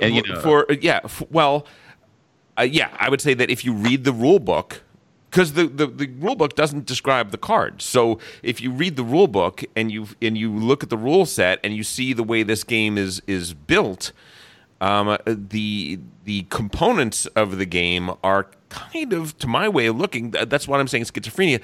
The components are at war with the system, which is they're off genre, which is weird. Yeah, which is I don't necessarily disagree, and it did. At the same time, it wasn't an issue for me. I mean, in our first two games of it, I felt like every time we turned over a new building, there was a lot of ooh and ah, and everyone was eager to see what the buildings did. People were actually really into the swinginess of the buildings or the special powers, and people wanted to play with the buildings and be like, what is this going to do? What's that? There was like an excitement around it, which was really fun for us. But I will say that if Paul has an interpretation of the game in one way, where he's bidding with economic engine, Tom, you have another interpretation. It perhaps is a subtle flaw of the game that it cannot present a cohesive image of itself to an audience. I don't know how big of a flaw that is, but I think also that's what's really good about a review like this, is because people can listen and be like, oh, that would annoy me, or they can say, oh, that's actually something I would really like, because I know I personally really enjoyed getting all those powers and playing with them. But I can totally, I'm not saying this in a way that's like, and that's the way it is, right? But it's like I can totally see how someone could get frustrated, and honestly, I did get frustrated a little bit. So I mentioned the freezer card. There's one card where you can put you can't stock it in the stocking phase, but you can put food in there at a certain point, and then once you have food in your freezer, you can sell it to the demand, and instead of getting money for it, you are getting victory points, which is like cool in theory. But what happens is, since whoever has the freezer is not getting money, they can sell their stuff at like $1 or even $0. They can give it away for free and get those points and totally destroy everyone else who is trying to sell their food. So some people might say, well, then it's your duty, knowing that card is there, it's your duty to really make sure that the demand is really high, which I totally get and I totally respect. But at the same time, that's one of those things where you're like, oh, it feels weird that they just like clog up the demand, and it's just like easy points for them to clog up the demand. Like those are the sort of cards where you're like, don't know if I necessarily need this card in the game. And there's a large number of them. There's the ones that give you instant victory points by selling a good of each one of these various types. Listen, that's a very common Euro mechanism, but first of all, it doesn't really fit logically within the context of this game. But it also creates perverse incentives that kind of go against the engine and the design. Trey played with us and had a criticism about a mechanism called surplus, which we alluded to, which is when you are bidding to sell, you have to bid both a number of cubes and you have to bid the value that you want to get, the money you want to get for each cube. If you fail, if you do not sell those cubes, any excess cubes that you bid to sell, so if you bid to sell 4 cubes at 8 value, and guess what? Several people underbid you, and suddenly you are left selling only 1 cube. Those other 3 cubes go away because you bid to sell them. And Trey was like, well, I don't think that's a good idea. I think that's a mistake, because what it is it's a double tax. It is punishing you twice. It is bad enough. It puts you behind the curve enough that you couldn't sell them this turn. And then in addition to that, you lose all those cubes. So you're going to have to buy and store again and all that sort of stuff. It is punishing you 2 different ways. And in general, in games like this, that's a problem, right? That can be a situation where people get turned off, or more to the point, they get doubly wounded for something that it wasn't always their fault. Looking into the game further, I think I'm not quite in agreement with Trey, because what it really is, that element, and the designer spoke about it at great length. Some of the points I agree with more than others, but essentially what he's saying is you have to look at everybody else's buildings, see what everybody can sell, and kind of come up with a narrative. Like, okay, this person needs to sell these things because they're on the bottom shelf and they're about to go. So they're probably going to lower their bid to make sure that they make some money off of this deal. This other person, they can hold on to their things as long as they want. I have to decide how many of these things am I going to try to sell right now? How much am I going to push it? Or do I wait one more round, let everyone sell all their stuff, and then I'm going to have a much better selling opportunity next round? And that's kind of what that design is supposed to be. That was the designer's defense of that double tax, as it were. The problem is that there are so many buildings in the game that play by their own set of rules that mechanism doesn't even come into play a lot, right? That mechanism, that, all of a sudden you have a freezer and you have a totally different set of rules that you're going by. You have this building and you don't even want to sell these things. You just want them to drop off your board because that's how you get victory points. And what it ends up being that the people that are selling goods for money and churning that money into points, which is the design of the game, starts to become more the exception than the rule. And I think that your points are very fair. Mm-hmm. You can also tell me I'm full of junk. You can say that. I push back slightly because I don't know if it's against the design of the game. I think that the buying points at the end of the round is like a main way to get points if you're playing the big money game. But I actually, I think that you can also, I think it's totally valid to get your points in game. With things like the bazaar or whatever, the way that works for me, you mentioned just a few minutes ago, like it feels like it's against the spirit of the game. Something like the bazaar where you get points for selling certain amount of different types in your turn. In my mind, I'm like, those points represent like the quality of the bazaar. Like if you can go to that bazaar and you can get 3 different things there, you're going to go to that bazaar more often. So like the reputation of that bazaar goes up. Like thematically, It makes sense to me there. Like the idea that victory points are actually reputation points. Yeah. But I think, I know what you're saying though. About like, how some of these buildings like the freezer can just like kind of railroad the mental gymnastics you're supposed to already be doing. And that can be kind of annoying. And admittedly, you could like expand your mental gymnastics to account for those buildings. You're sort of supposed to, I think. I think so. The surplus rule was like a big controversy, I feel like, at our table. And I agree that if you get hurt by the surplus rule, it sucks and it is punishing and it feels very unfair. If you thought you were going to sell 6 things and someone undercuts you and you only sell 2, and then 4 things that you spent really important money on are now gone. I understand and I feel that is a feel bad moment for sure, but I think what I think is really interesting about the surplus rule and why I actually like it is because the surplus rule is saying, hey, yeah, that is exactly what you're going to feel. So don't do it.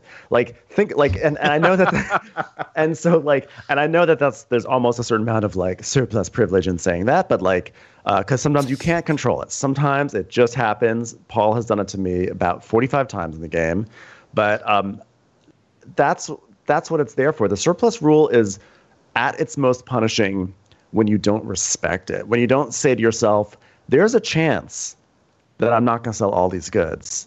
I should think about that and say, maybe I should sell 4 instead of 6. Let me think about this situation here.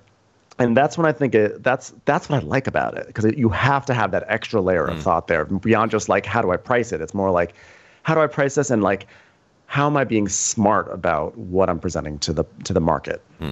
Like for me, the surplus rule, I mean, it's a feature, not a bug for my taste, but it's a taste thing for me. Like, Yep. I can definitely see it without the surplus rule, and I think the game would work probably fine. Like, but like in terms of like, how should I say this way? This can be, however you play it, a mean game in the same way that the Estates is mean, in the same way that Bus is mean. Like, this game and this game plus the surplus makes it so that like there is skin in the game.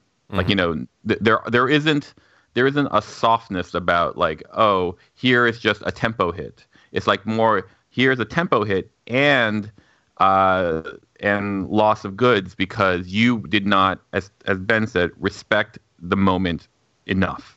And I really like that, because there's a boxing phrase that I really like, and it goes, everyone has a plan until they're hit. Exactly. And I feel like this is a little semi-contact sparring. It's not poker where you're going to lose your mortgage, but like it makes you feel your losses, and I think that's a plus for me. But that's a taste thing. Yeah, I mean, it's my counter to that is that the game. And by the way, I said that I believe that the surplus rule makes sense, and I'm in favor of it. But the counter to that is the game's already mean enough. It has bidding all over the place, and bidding is a mean mechanism. That's the reason that Euros have very few bidding mechanisms anymore. Bidding mechanisms are great for balance. They're bad for player experience because somebody's winning and somebody's losing, and it's painful to lose auctions. So let me bring up one last criticism, which is the imbalance of the buildings. We're sort of discussing that. One could say that since most buildings in the game are auctioned, that there shouldn't be a problem with an imbalance in buildings because you can always just bid more and grab it. The problem is that we start with a hand of 4 buildings. We're keeping 1 and we're passing 3. So which is also the drafting of buildings is also designed to mitigate that. But when a certain percentage of those buildings are significantly better and game breaking, they're designed to be game breaking to some degree. Game breaking, if you end up with the right building at the beginning of the game, you start off with an advantage that a person that doesn't get one in their initial hand of 4 doesn't, and that's sadly a problem. That is a problem with this design. It is. For me, it falls within the loose category, and you're absolutely right. What you said is 100% correctly. Like you get the pawn shop in your hand, and then you just build your engine according to that pawn shop. It's going to be a rough thing to beat. That's how I ended up 30 points ahead of you in that game. Exactly. But at the same time, that's not going to always happen.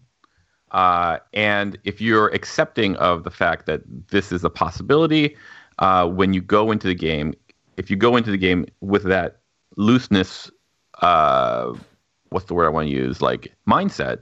I think, or at least for me, I think it's fine. Like there's, or you just like, it's a statue in viticulture. You just don't use it. It's simple as that. By the way, however, viticulture is a very interesting example because when I play viticulture, I have a deck that has been culled down to the cards that I want to play with in viticulture, right? And a lot of the other cards, the particularly swingy ones, the particularly problematic ones, have been left out of the game. And I think that, and unfortunately, since we don't have a physical copy, since we're playing on Tabletopia, we can't cull the deck. But I believe that one could play the game that I want to play from this. Absolutely. Which is like personal preference, by the way, just personal preference. Yeah. But the game that I want to play, I believe you could play with this. Yeah, and my viticulture deck, I got all the cards plus the wonky expansion because I love the swinginess going on in viticulture there. One thing I do want to talk about real quickly before we wrap up, we've been talking about sort of like the controversies of like surplus, et cetera. I want to talk about one way that was really fun. Great. In one of the early games, there was a situation, I don't remember the specifics of it, but basically I was in a position where I really wanted to sell all my, let's say, clothes at max price. And I was in the worst place in turn order, and there was not a lot of demand, and I really did not think I'd be able to. And so there were 2 other guys, James and Nick, who were also in clothes. And through the meta, through the discussion or whatever, they knew that I would have to undercut for them to for me to be able to sell my things, which meant that they were going to have to lower their prices. And then if they both lowered their prices, then there was concern that then they might somehow everyone's judgment started to get all scrambled up, right? And then in the end, they sold only one guy only sold 2 clothes, one guy only sold 1 cloth or 2, something like that.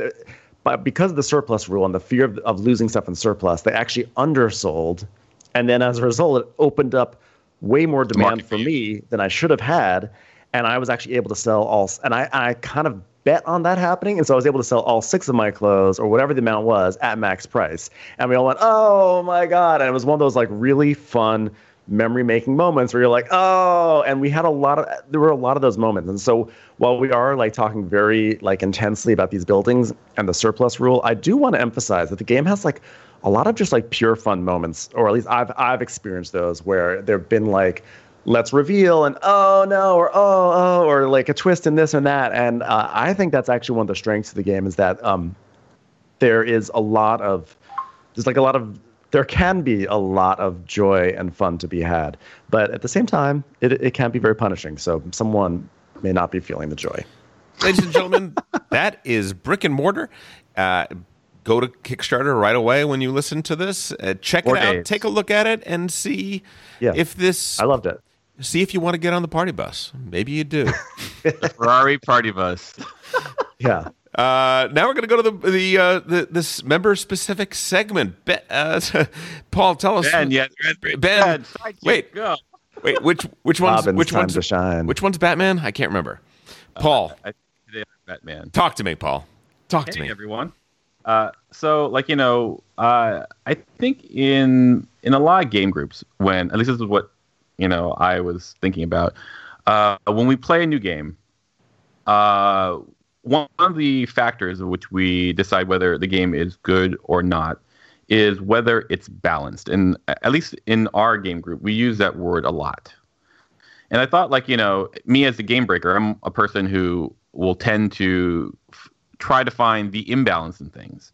But, like, I started thinking about how I don't know if we have a real precise definition of what balance means and its implications to board gaming. So I thought it might be a good discussion.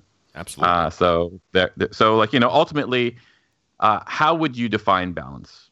Tom, Ben, do you guys have your definitions? Sure. Yeah.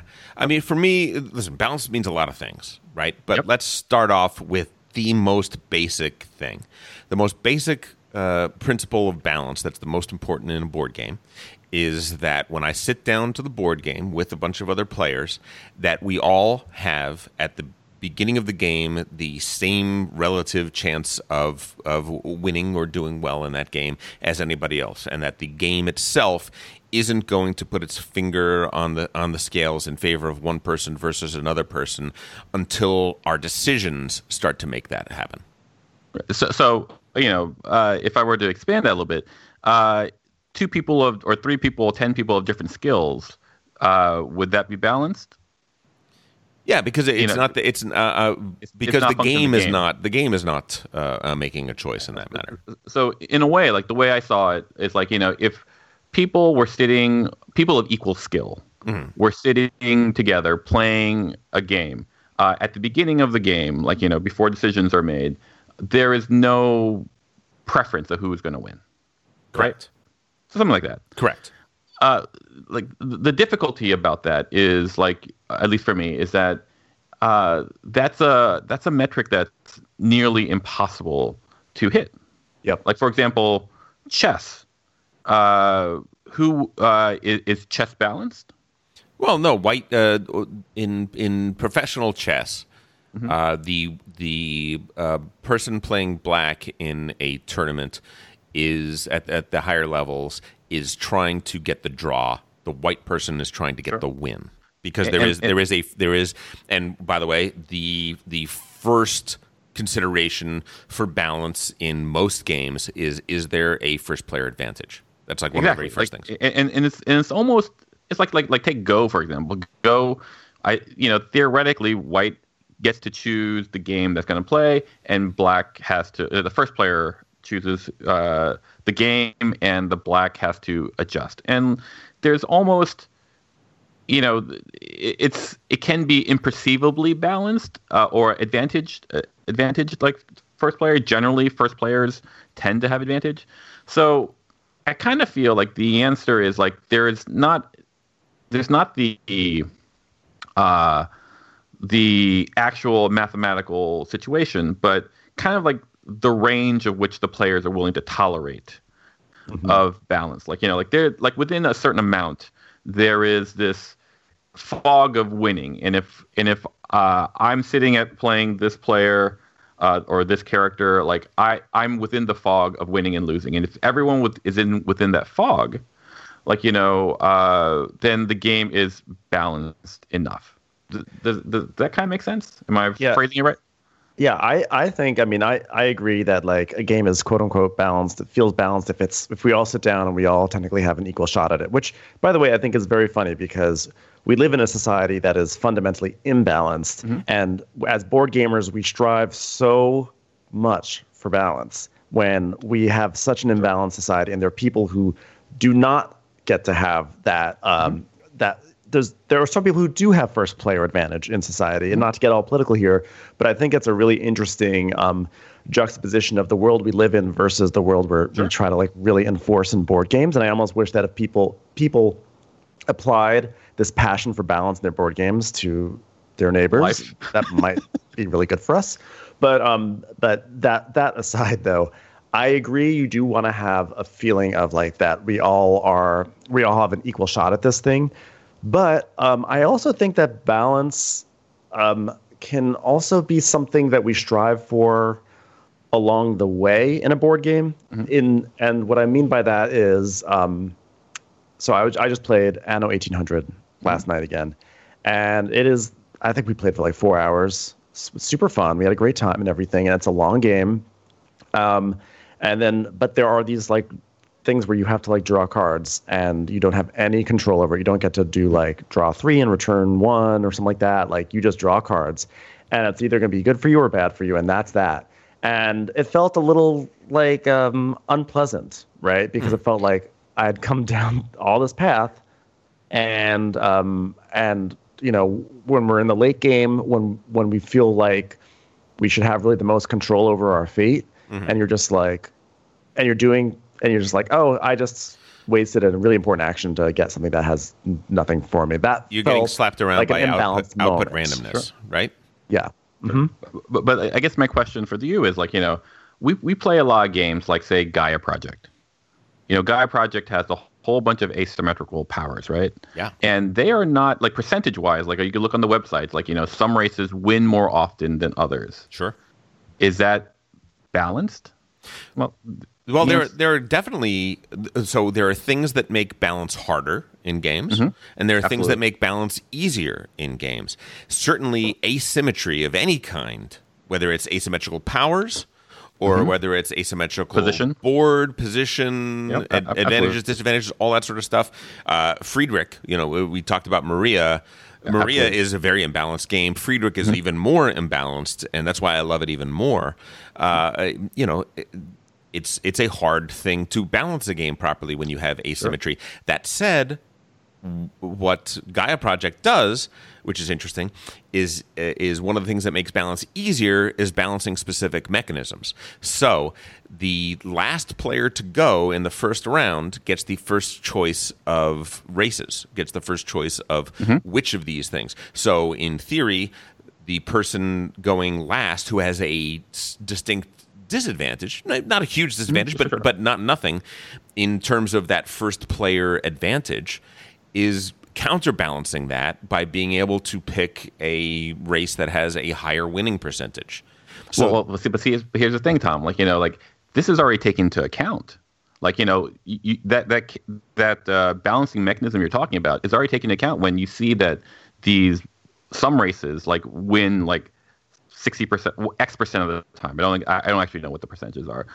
So, like, yes, there is a mechanism to try to make sure that imbalance isn't even more so. But like, what the data already says that like even during these games that like all these mechanisms are, you know, that counter mechanisms is put in, some races win stronger than others.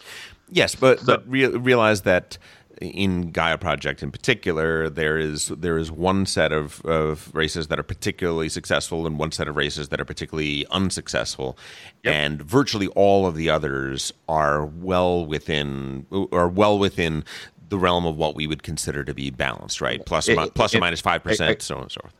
Absolutely, and so the real crux of this discussion is, why do we strive for balance?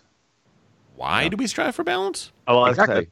I think so. I was just thinking about that right now, and I think that like one of the reasons why is that we like to feel like we got a fair shot. We like to feel like we didn't just waste our time on a futile exercise, right? But I also think that a lot of it has to do with the expectations a game might set up for you. Because if you have a game that's like wildly imbalanced, or you have something like Maria that's basically like, Maria's gonna have a hard time. Good luck. Here you go. Like the fun is like, how do I deal with this? Like I've been given I've got an uphill battle, and how am I going to deal with that? And there are some games that are purposely super imbalanced for that, and that can be really fun. But you know that going in, right? You know that you expect it. I think it's some games where you feel like you're supposed to have a fair shot, and then you realize that you never had a fair shot all along, and then you're like, well, why did I just play this? What's the point of playing this again if I know that, like, if I don't have this, there's no point in even going on for a few more hours. So I think that's why most people, you know, aspire for balance in games. Well, why do we want balance in games is the same reason as why is the starting line of the 50-yard dash a straight line, right? That's it. that's it. Why would you want to run a race? Why would you want any competition to be imbalanced? And so, like, my response to that, and the answer is that I have is an example in our game. We stack our Avalon deck so that the bad guys win more often. And the reason why we do that is because we have found that creates the best experience for us. You know, like, and so you know, sort of. in my worldview, at least, like, balance actually is there because for two reasons. One is to do your 50-yard dash analogy, because some games are a race. Not all games, but some games are a race, and you want that fairness in that race. And, like, the other point is, like, balance will oftentimes give a game longevity. But, like, there are many games, and in fact, I would say most of the games that, if you really think about it, what you want to play for is the funness of it, the experience of it. And that, I don't know if it requires balance. It will require it for, like, you know, for longevity. For example, if brick and mortar were to cease being new, we play it 10 more times, 15 more times, and we know all the buildings that come out. My appreciation for it may diminish because now there's no discovery of, like, what these buildings can do and interact. Like, we for all of it have stopped playing Glory to Rome. You know, like, I haven't played it in like 2 years, and it's on everyone's deck. I see it on Matt's, you know, shelf. I see it on your shelf. We never play it again. It's not. Yeah, but I don't know if that's because of that. To me, I don't think we play Glory to Rome because a 1 hour game is an oddity, right? It's not short. It's not short enough to be a short filler, and it's not long enough to be a full game. But we used to play it very often as a closing game. Like, you know, we used to we play whatever, you know, our Euro, and at the end it's 11 o'clock, and we go Glory to Rome. And we used to do that, but, like, you know, I'm just saying this is my view on balance. Where but now Ben's in our group, and we never get done at 11 because you're sitting there thinking about the thing to do, and before you know it, it's like Ben's it's the 1 worst. a.m. Like, you know, we should flush. Yeah. But like, go on, Ben. No. What I was going to talk about had nothing to do with Glory to Rome, and I realized I was just going to, like, hijack, and you hadn't finished what you were about to say, so I was just going to stop. But ultimately, like, you know, I feel like, you know, like, when I was playing Game of Thrones LCG, what I found is that there would be better factions than other factions, and, like, you know, and probably by design. And so at one point, the Targaryens would be the strongest faction, and then people still played other factions because they, for all of it, liked the challenge of fighting a stronger opponent. And soon there'd be, like, you know, new cards, and then that balance would change and whatever. But, like, I don't know if, you know, the LCG would have been any better if every single pack made it so all the factions were balanced. But they try to balance it. No, I don't think they do. I think I think not in per pack. I think, like, over the aggregate of over, like, you know, like 5, 6, 7 packs, like, maybe it'll cycle through, and now we have like, you know, a balanced, you know, factioning. But, like, at any given time, like, you know, you're gonna, at least the way I saw it, you're gonna find that there were dominant packs and dominant decks because the cards were not inherently balanced for everyone. I have a hard time believing that was their intention. What I believe is that they put out a deck thinking that, okay, this is good and really interesting, but it's basically balanced, and then through play, people found out, oh, it's not really that balanced, and so then they issue another set. But their goal each time, especially in a CCG, which is right, which is people have competitions for these sorts of things, right? I don't buy that they didn't think that they were doing something balanced. Like to me, real quick, I love like the reason why you do it is so people keep on buying packs. I mean, like like that's the reason why you here's the target, here's the Tyrell deck. This Tyrell deck is going to make Tyrell so much better now. I'm just saying from my experience, that's what happened. I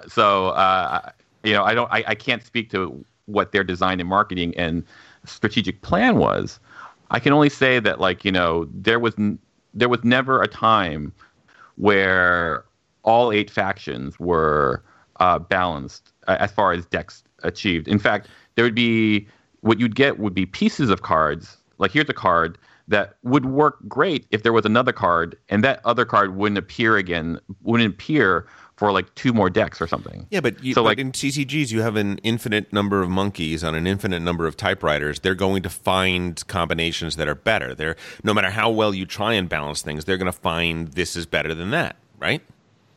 Maybe, but Targaryens throughout the whole reign of it tend to be pretty strong. Lannister tended to be pretty strong. None of it wasn't. You would think that it would be balanced. The actual experience I had was no, there are better houses than others, and the difference was the people who would the only reason why another house would be a big house would be because they were better players, given equal players. Being put in different, but who would know the most about this? Trey has been in, and maybe he could write something or comment on this. I haven't played I haven't played the collectible card games at all, so I can't speak to that. I feel like my emotions on balance are sort of hypocritical, right? Because on the one hand, about 5 minutes ago, I kind of complained about how it was really annoying to turn over some cards late in the game and I'd be like, oh, okay, well, when Elder turned over that card, he got something really amazing. And then when I turned over a card, I got crap, and that felt unfair. And, you don't want to have moments when you're playing a game. Ultimately, you just don't want to have things where you say, this is unfair. And so I get that. I've played games where I've felt that way, and I try not to let it dominate me, but I've definitely been well, this faction's hard. This feels unfair, And I always try to be optimistic, whatever, I can make it work. I have faith that it was play tested, that there's a strategy behind this. It's just a harder strategy, but I can figure it out because I can do this, whatever. So I get that. At the same time, there's part of me that also feels like people overly obsess about balance in games, and they don't enjoy that journey along the way. Sometimes people spend so much time discussing if something is balanced, often after just one gameplay. I have one friend who when a game is over, he'll be like, that was really good, but I'm not sure it's balanced. I'm like, you played it just once, Ben, I'm sitting right here.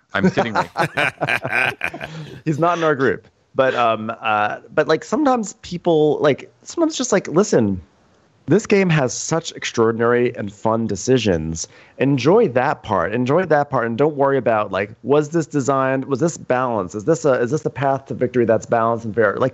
Just dive into it, And I do feel like I'm being patronizing, and I'm really not trying to be, but that's what I aspire to be, Because there are some games where I'm this was such a fun game, and someone spent the entire time, rather than just playing the game, they spent that entire time fixating on whether it's balanced or not.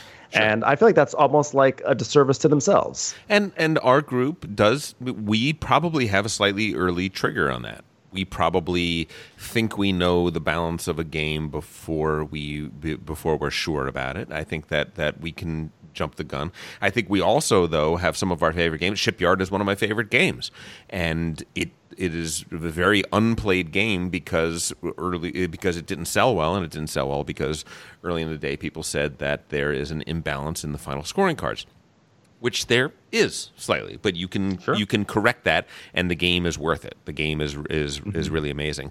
I think that game players have a right to expect that the designers of the game have designed it and play tested it enough, and this is a real problem. Have play tested it enough to expect a general level of balance, which means that there for sure. listen, you're never going to until you release it. You're never going to have enough play testers in comparison to the number of people that play a widely released game within the first month. They're going to discover things that you didn't know, no matter what. But what is unforgivable is when things that are found a minute after the game is released, right? The Fantasy Flight I've had problems with for a long, long time back in the old days.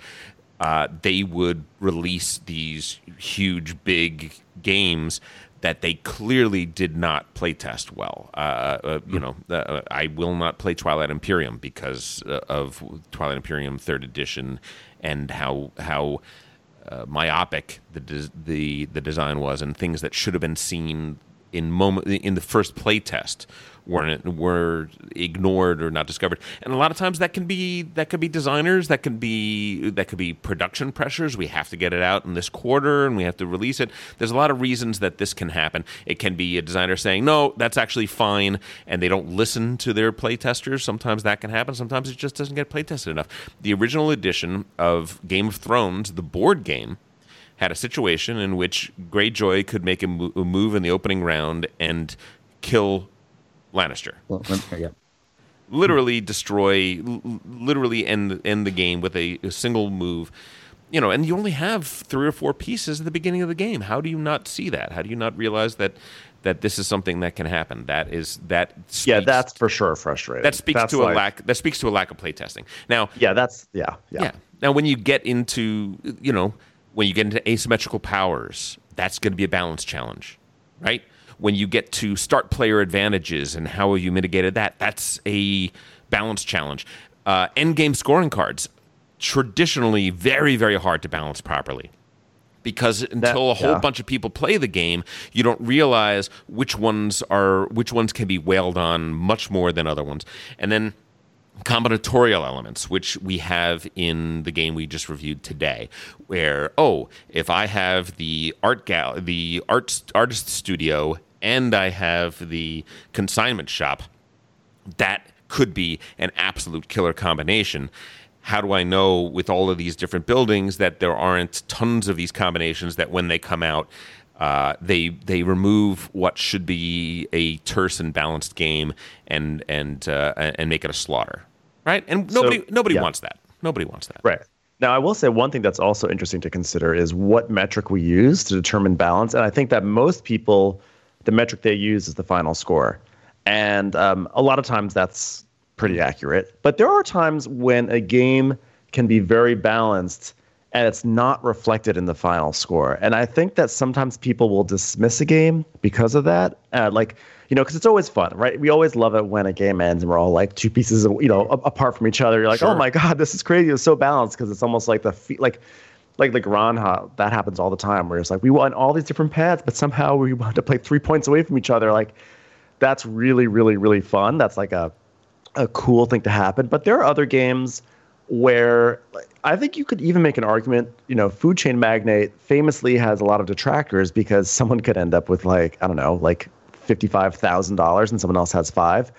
But you could sometimes when you actually look at the steps that led to those scores, it's like the game was very close, and at a certain point, a dam broke and someone just had a few 2 rounds of exponential, but it still means the game was very balanced, even though the final score looked very wild. And sometimes I do think people go a little too crazy about final scores as a judgment on a game's balance. And if you look at sometimes you just can say, hey, if I had just done this one thing and you had done this one thing, just swap 2 different things, it would have been reversed. And I think, to me, that's a very balanced game. Yeah, I think there are definitely plenty of games where the scores are close, but hey, that faction seems to win every close game, right? Well, yeah. Well, let me ask you this, and we can close with this because we're already going a little over again, as we knew. We knew. So, is it that balance is basically starting and everyone has an equal opportunity to win, or is balance, starting and everyone having the opportunity to have fun? Wow, Paul. yeah, mind blower. Because like in the end, like most people when they complain about balance, they're talking about a lack of agency. Like at this point, the game is now on rails, and I'm just doing stuff to so that Tom, who picked the dominant strategy, dominant person, like he's just going to win now, and we're just waiting for the hour and a half to pass so he can win. But like but I find that when I'm playing a asymmetric game or something where everyone is doing something and there is this, even if it's an illusion of agency, like the actual reality of whether they can win or not is a little irrelevant. I'm posing this. I'm not even suggesting that this is a fact. I'm just saying, like, I mean, you're blowing my mind. This is such a cool perspective on it. And I think that when you talk about games being on rails, like, I think people don't like that. Obviously, I don't think anyone really likes it when the game is on rails. There are some games out there that are just say, I'll be as balanced as you want me to. Like, it's up to you to make that balance. And like, don't blame me if it doesn't come out balanced, because it's your job. If someone's going down this path and they always go down this path every single time, it's up to you to stop them and do something about it. Because I as the game, I'm just giving you the pieces. I'm giving you a rule set, and it's up to you. Maria would be that way, right? What'd you say? Maria would be that way, right? Like Maria, like you have here is a situation where Austria is definitely at a disadvantage. They have to fight two fronts, and everyone else kind of is in a better position. And we found that with the cost as well. Yeah, right, exactly. And like, some people will blame the board game for that. Because the thing is, if people don't pick up on that, or if people don't do that, then they're like, well, this game is all like, this is ridiculous. Like, I barely had a shot and Paul ran away with it. And the game's like, don't look to me for balance. That's up to you as players to do it. So there's also that element. Like, how much of the balance do we want from the game, and how much is expected of the players? And is that something that we want, to have that responsibility put on us to police each other for the balance? Yeah, well, as far as, so I named a bunch of things that make balance harder. Here are things that make balance easier. Auctions make balance easier because a percepted imbalance between things can cost more in order for you to get that. Player perception is a balancing mechanism, right? We're playing Dune, and Harkonnen is a very powerful player. The Fremen, objectively, yes, and the Fremen are underpowered, right? Yep. The player perception balances the game because you are extracting harder bargains from one player than you are from another. You're balancing it. Now, at a certain point, I think what Ben is saying, I think what you're saying is absolutely right. That at a certain point, why do I have to do all the work? Why didn't the game do a better job of balancing? I think that can become valid, but to some degree, player perception is a very good balancing mechanism, and then there are balancing specific mechanisms, like we just mentioned with Gaia Project, where you go first but you choose last, and so on and so forth. There are lots of things like that.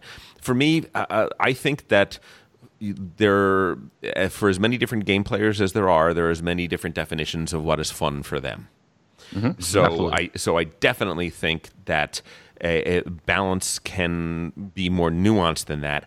However, I think for the vast majority of game players, a perception that the game is stacked against them is going to impact their ability to experience fun within that game.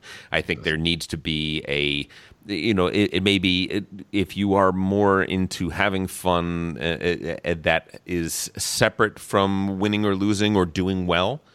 If that is your definition of fun in a game, then I think that your tolerance for balance, I think a 60-40 game is going to be absolutely fine for you. That I only have a 40% chance of winning, whereas a person that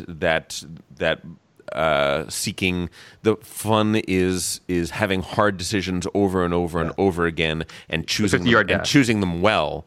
I think that person is going to be looking more for a 55-45 split as being fair enough for them, balanced enough for them. So I think that's really a calculation there.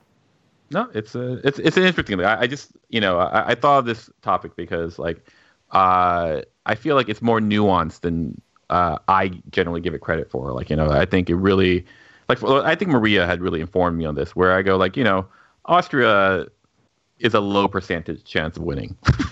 If three people of equal skill were to play and experience, I think Austria is going to lose. Strangely enough, I take issue with that. I think that the more equal skill people are, the better chance Austria has, because if they're equal in skill, then the players realize that knocking Russia out means blank wins versus blank wins, right, and so on and so forth. So there's a balance built into it.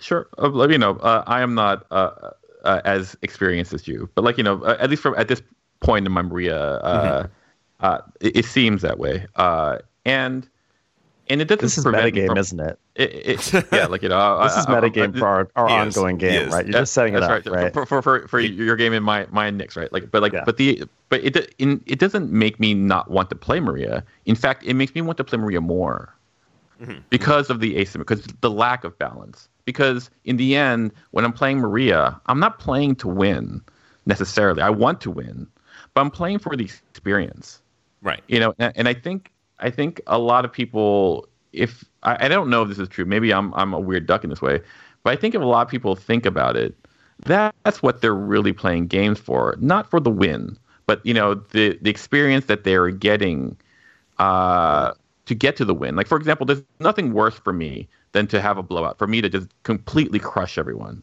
because I'm not interacting, I'm not really playing. It's almost like I say, on rails. Yeah. What I really want is Is that why it never happens? Say again? Is that why it never happens? Because you hate it so much?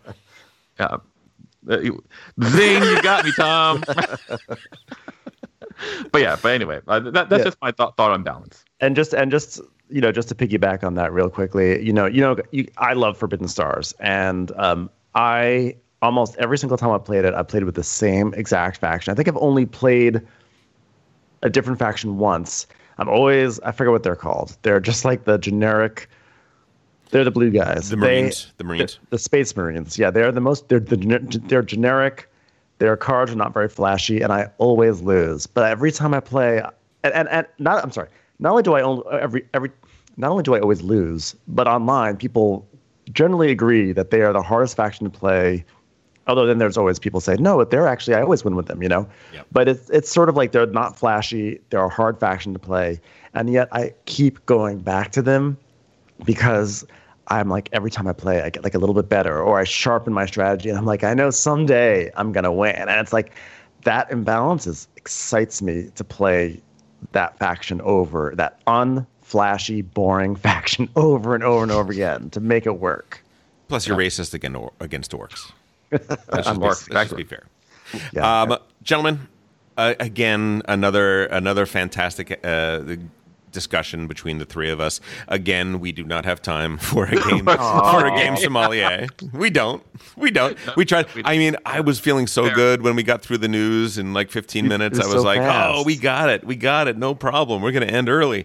And we are, once again, over time. So I will tell everybody that we have a YouTube channel, youtube.com/c/GameBrainPod, a Facebook group, Discord channel.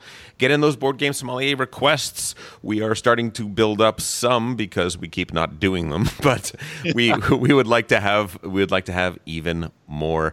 Gentlemen, thanks again. This was absolutely wonderful. You've been listening to Game Brain, produced and edited by Matthew Robinson and Tom Donnelly. Special thanks to Daedalus for our incredible music. You know him as Alfred on the show. More information on Daedalus at GameBrainPod.com. You can also reach us by email at contact@GameBrainPod.com or on Twitter at GameBrain_pod. Thanks so much for listening, and go play some games with friends online or virtually make some friends with games.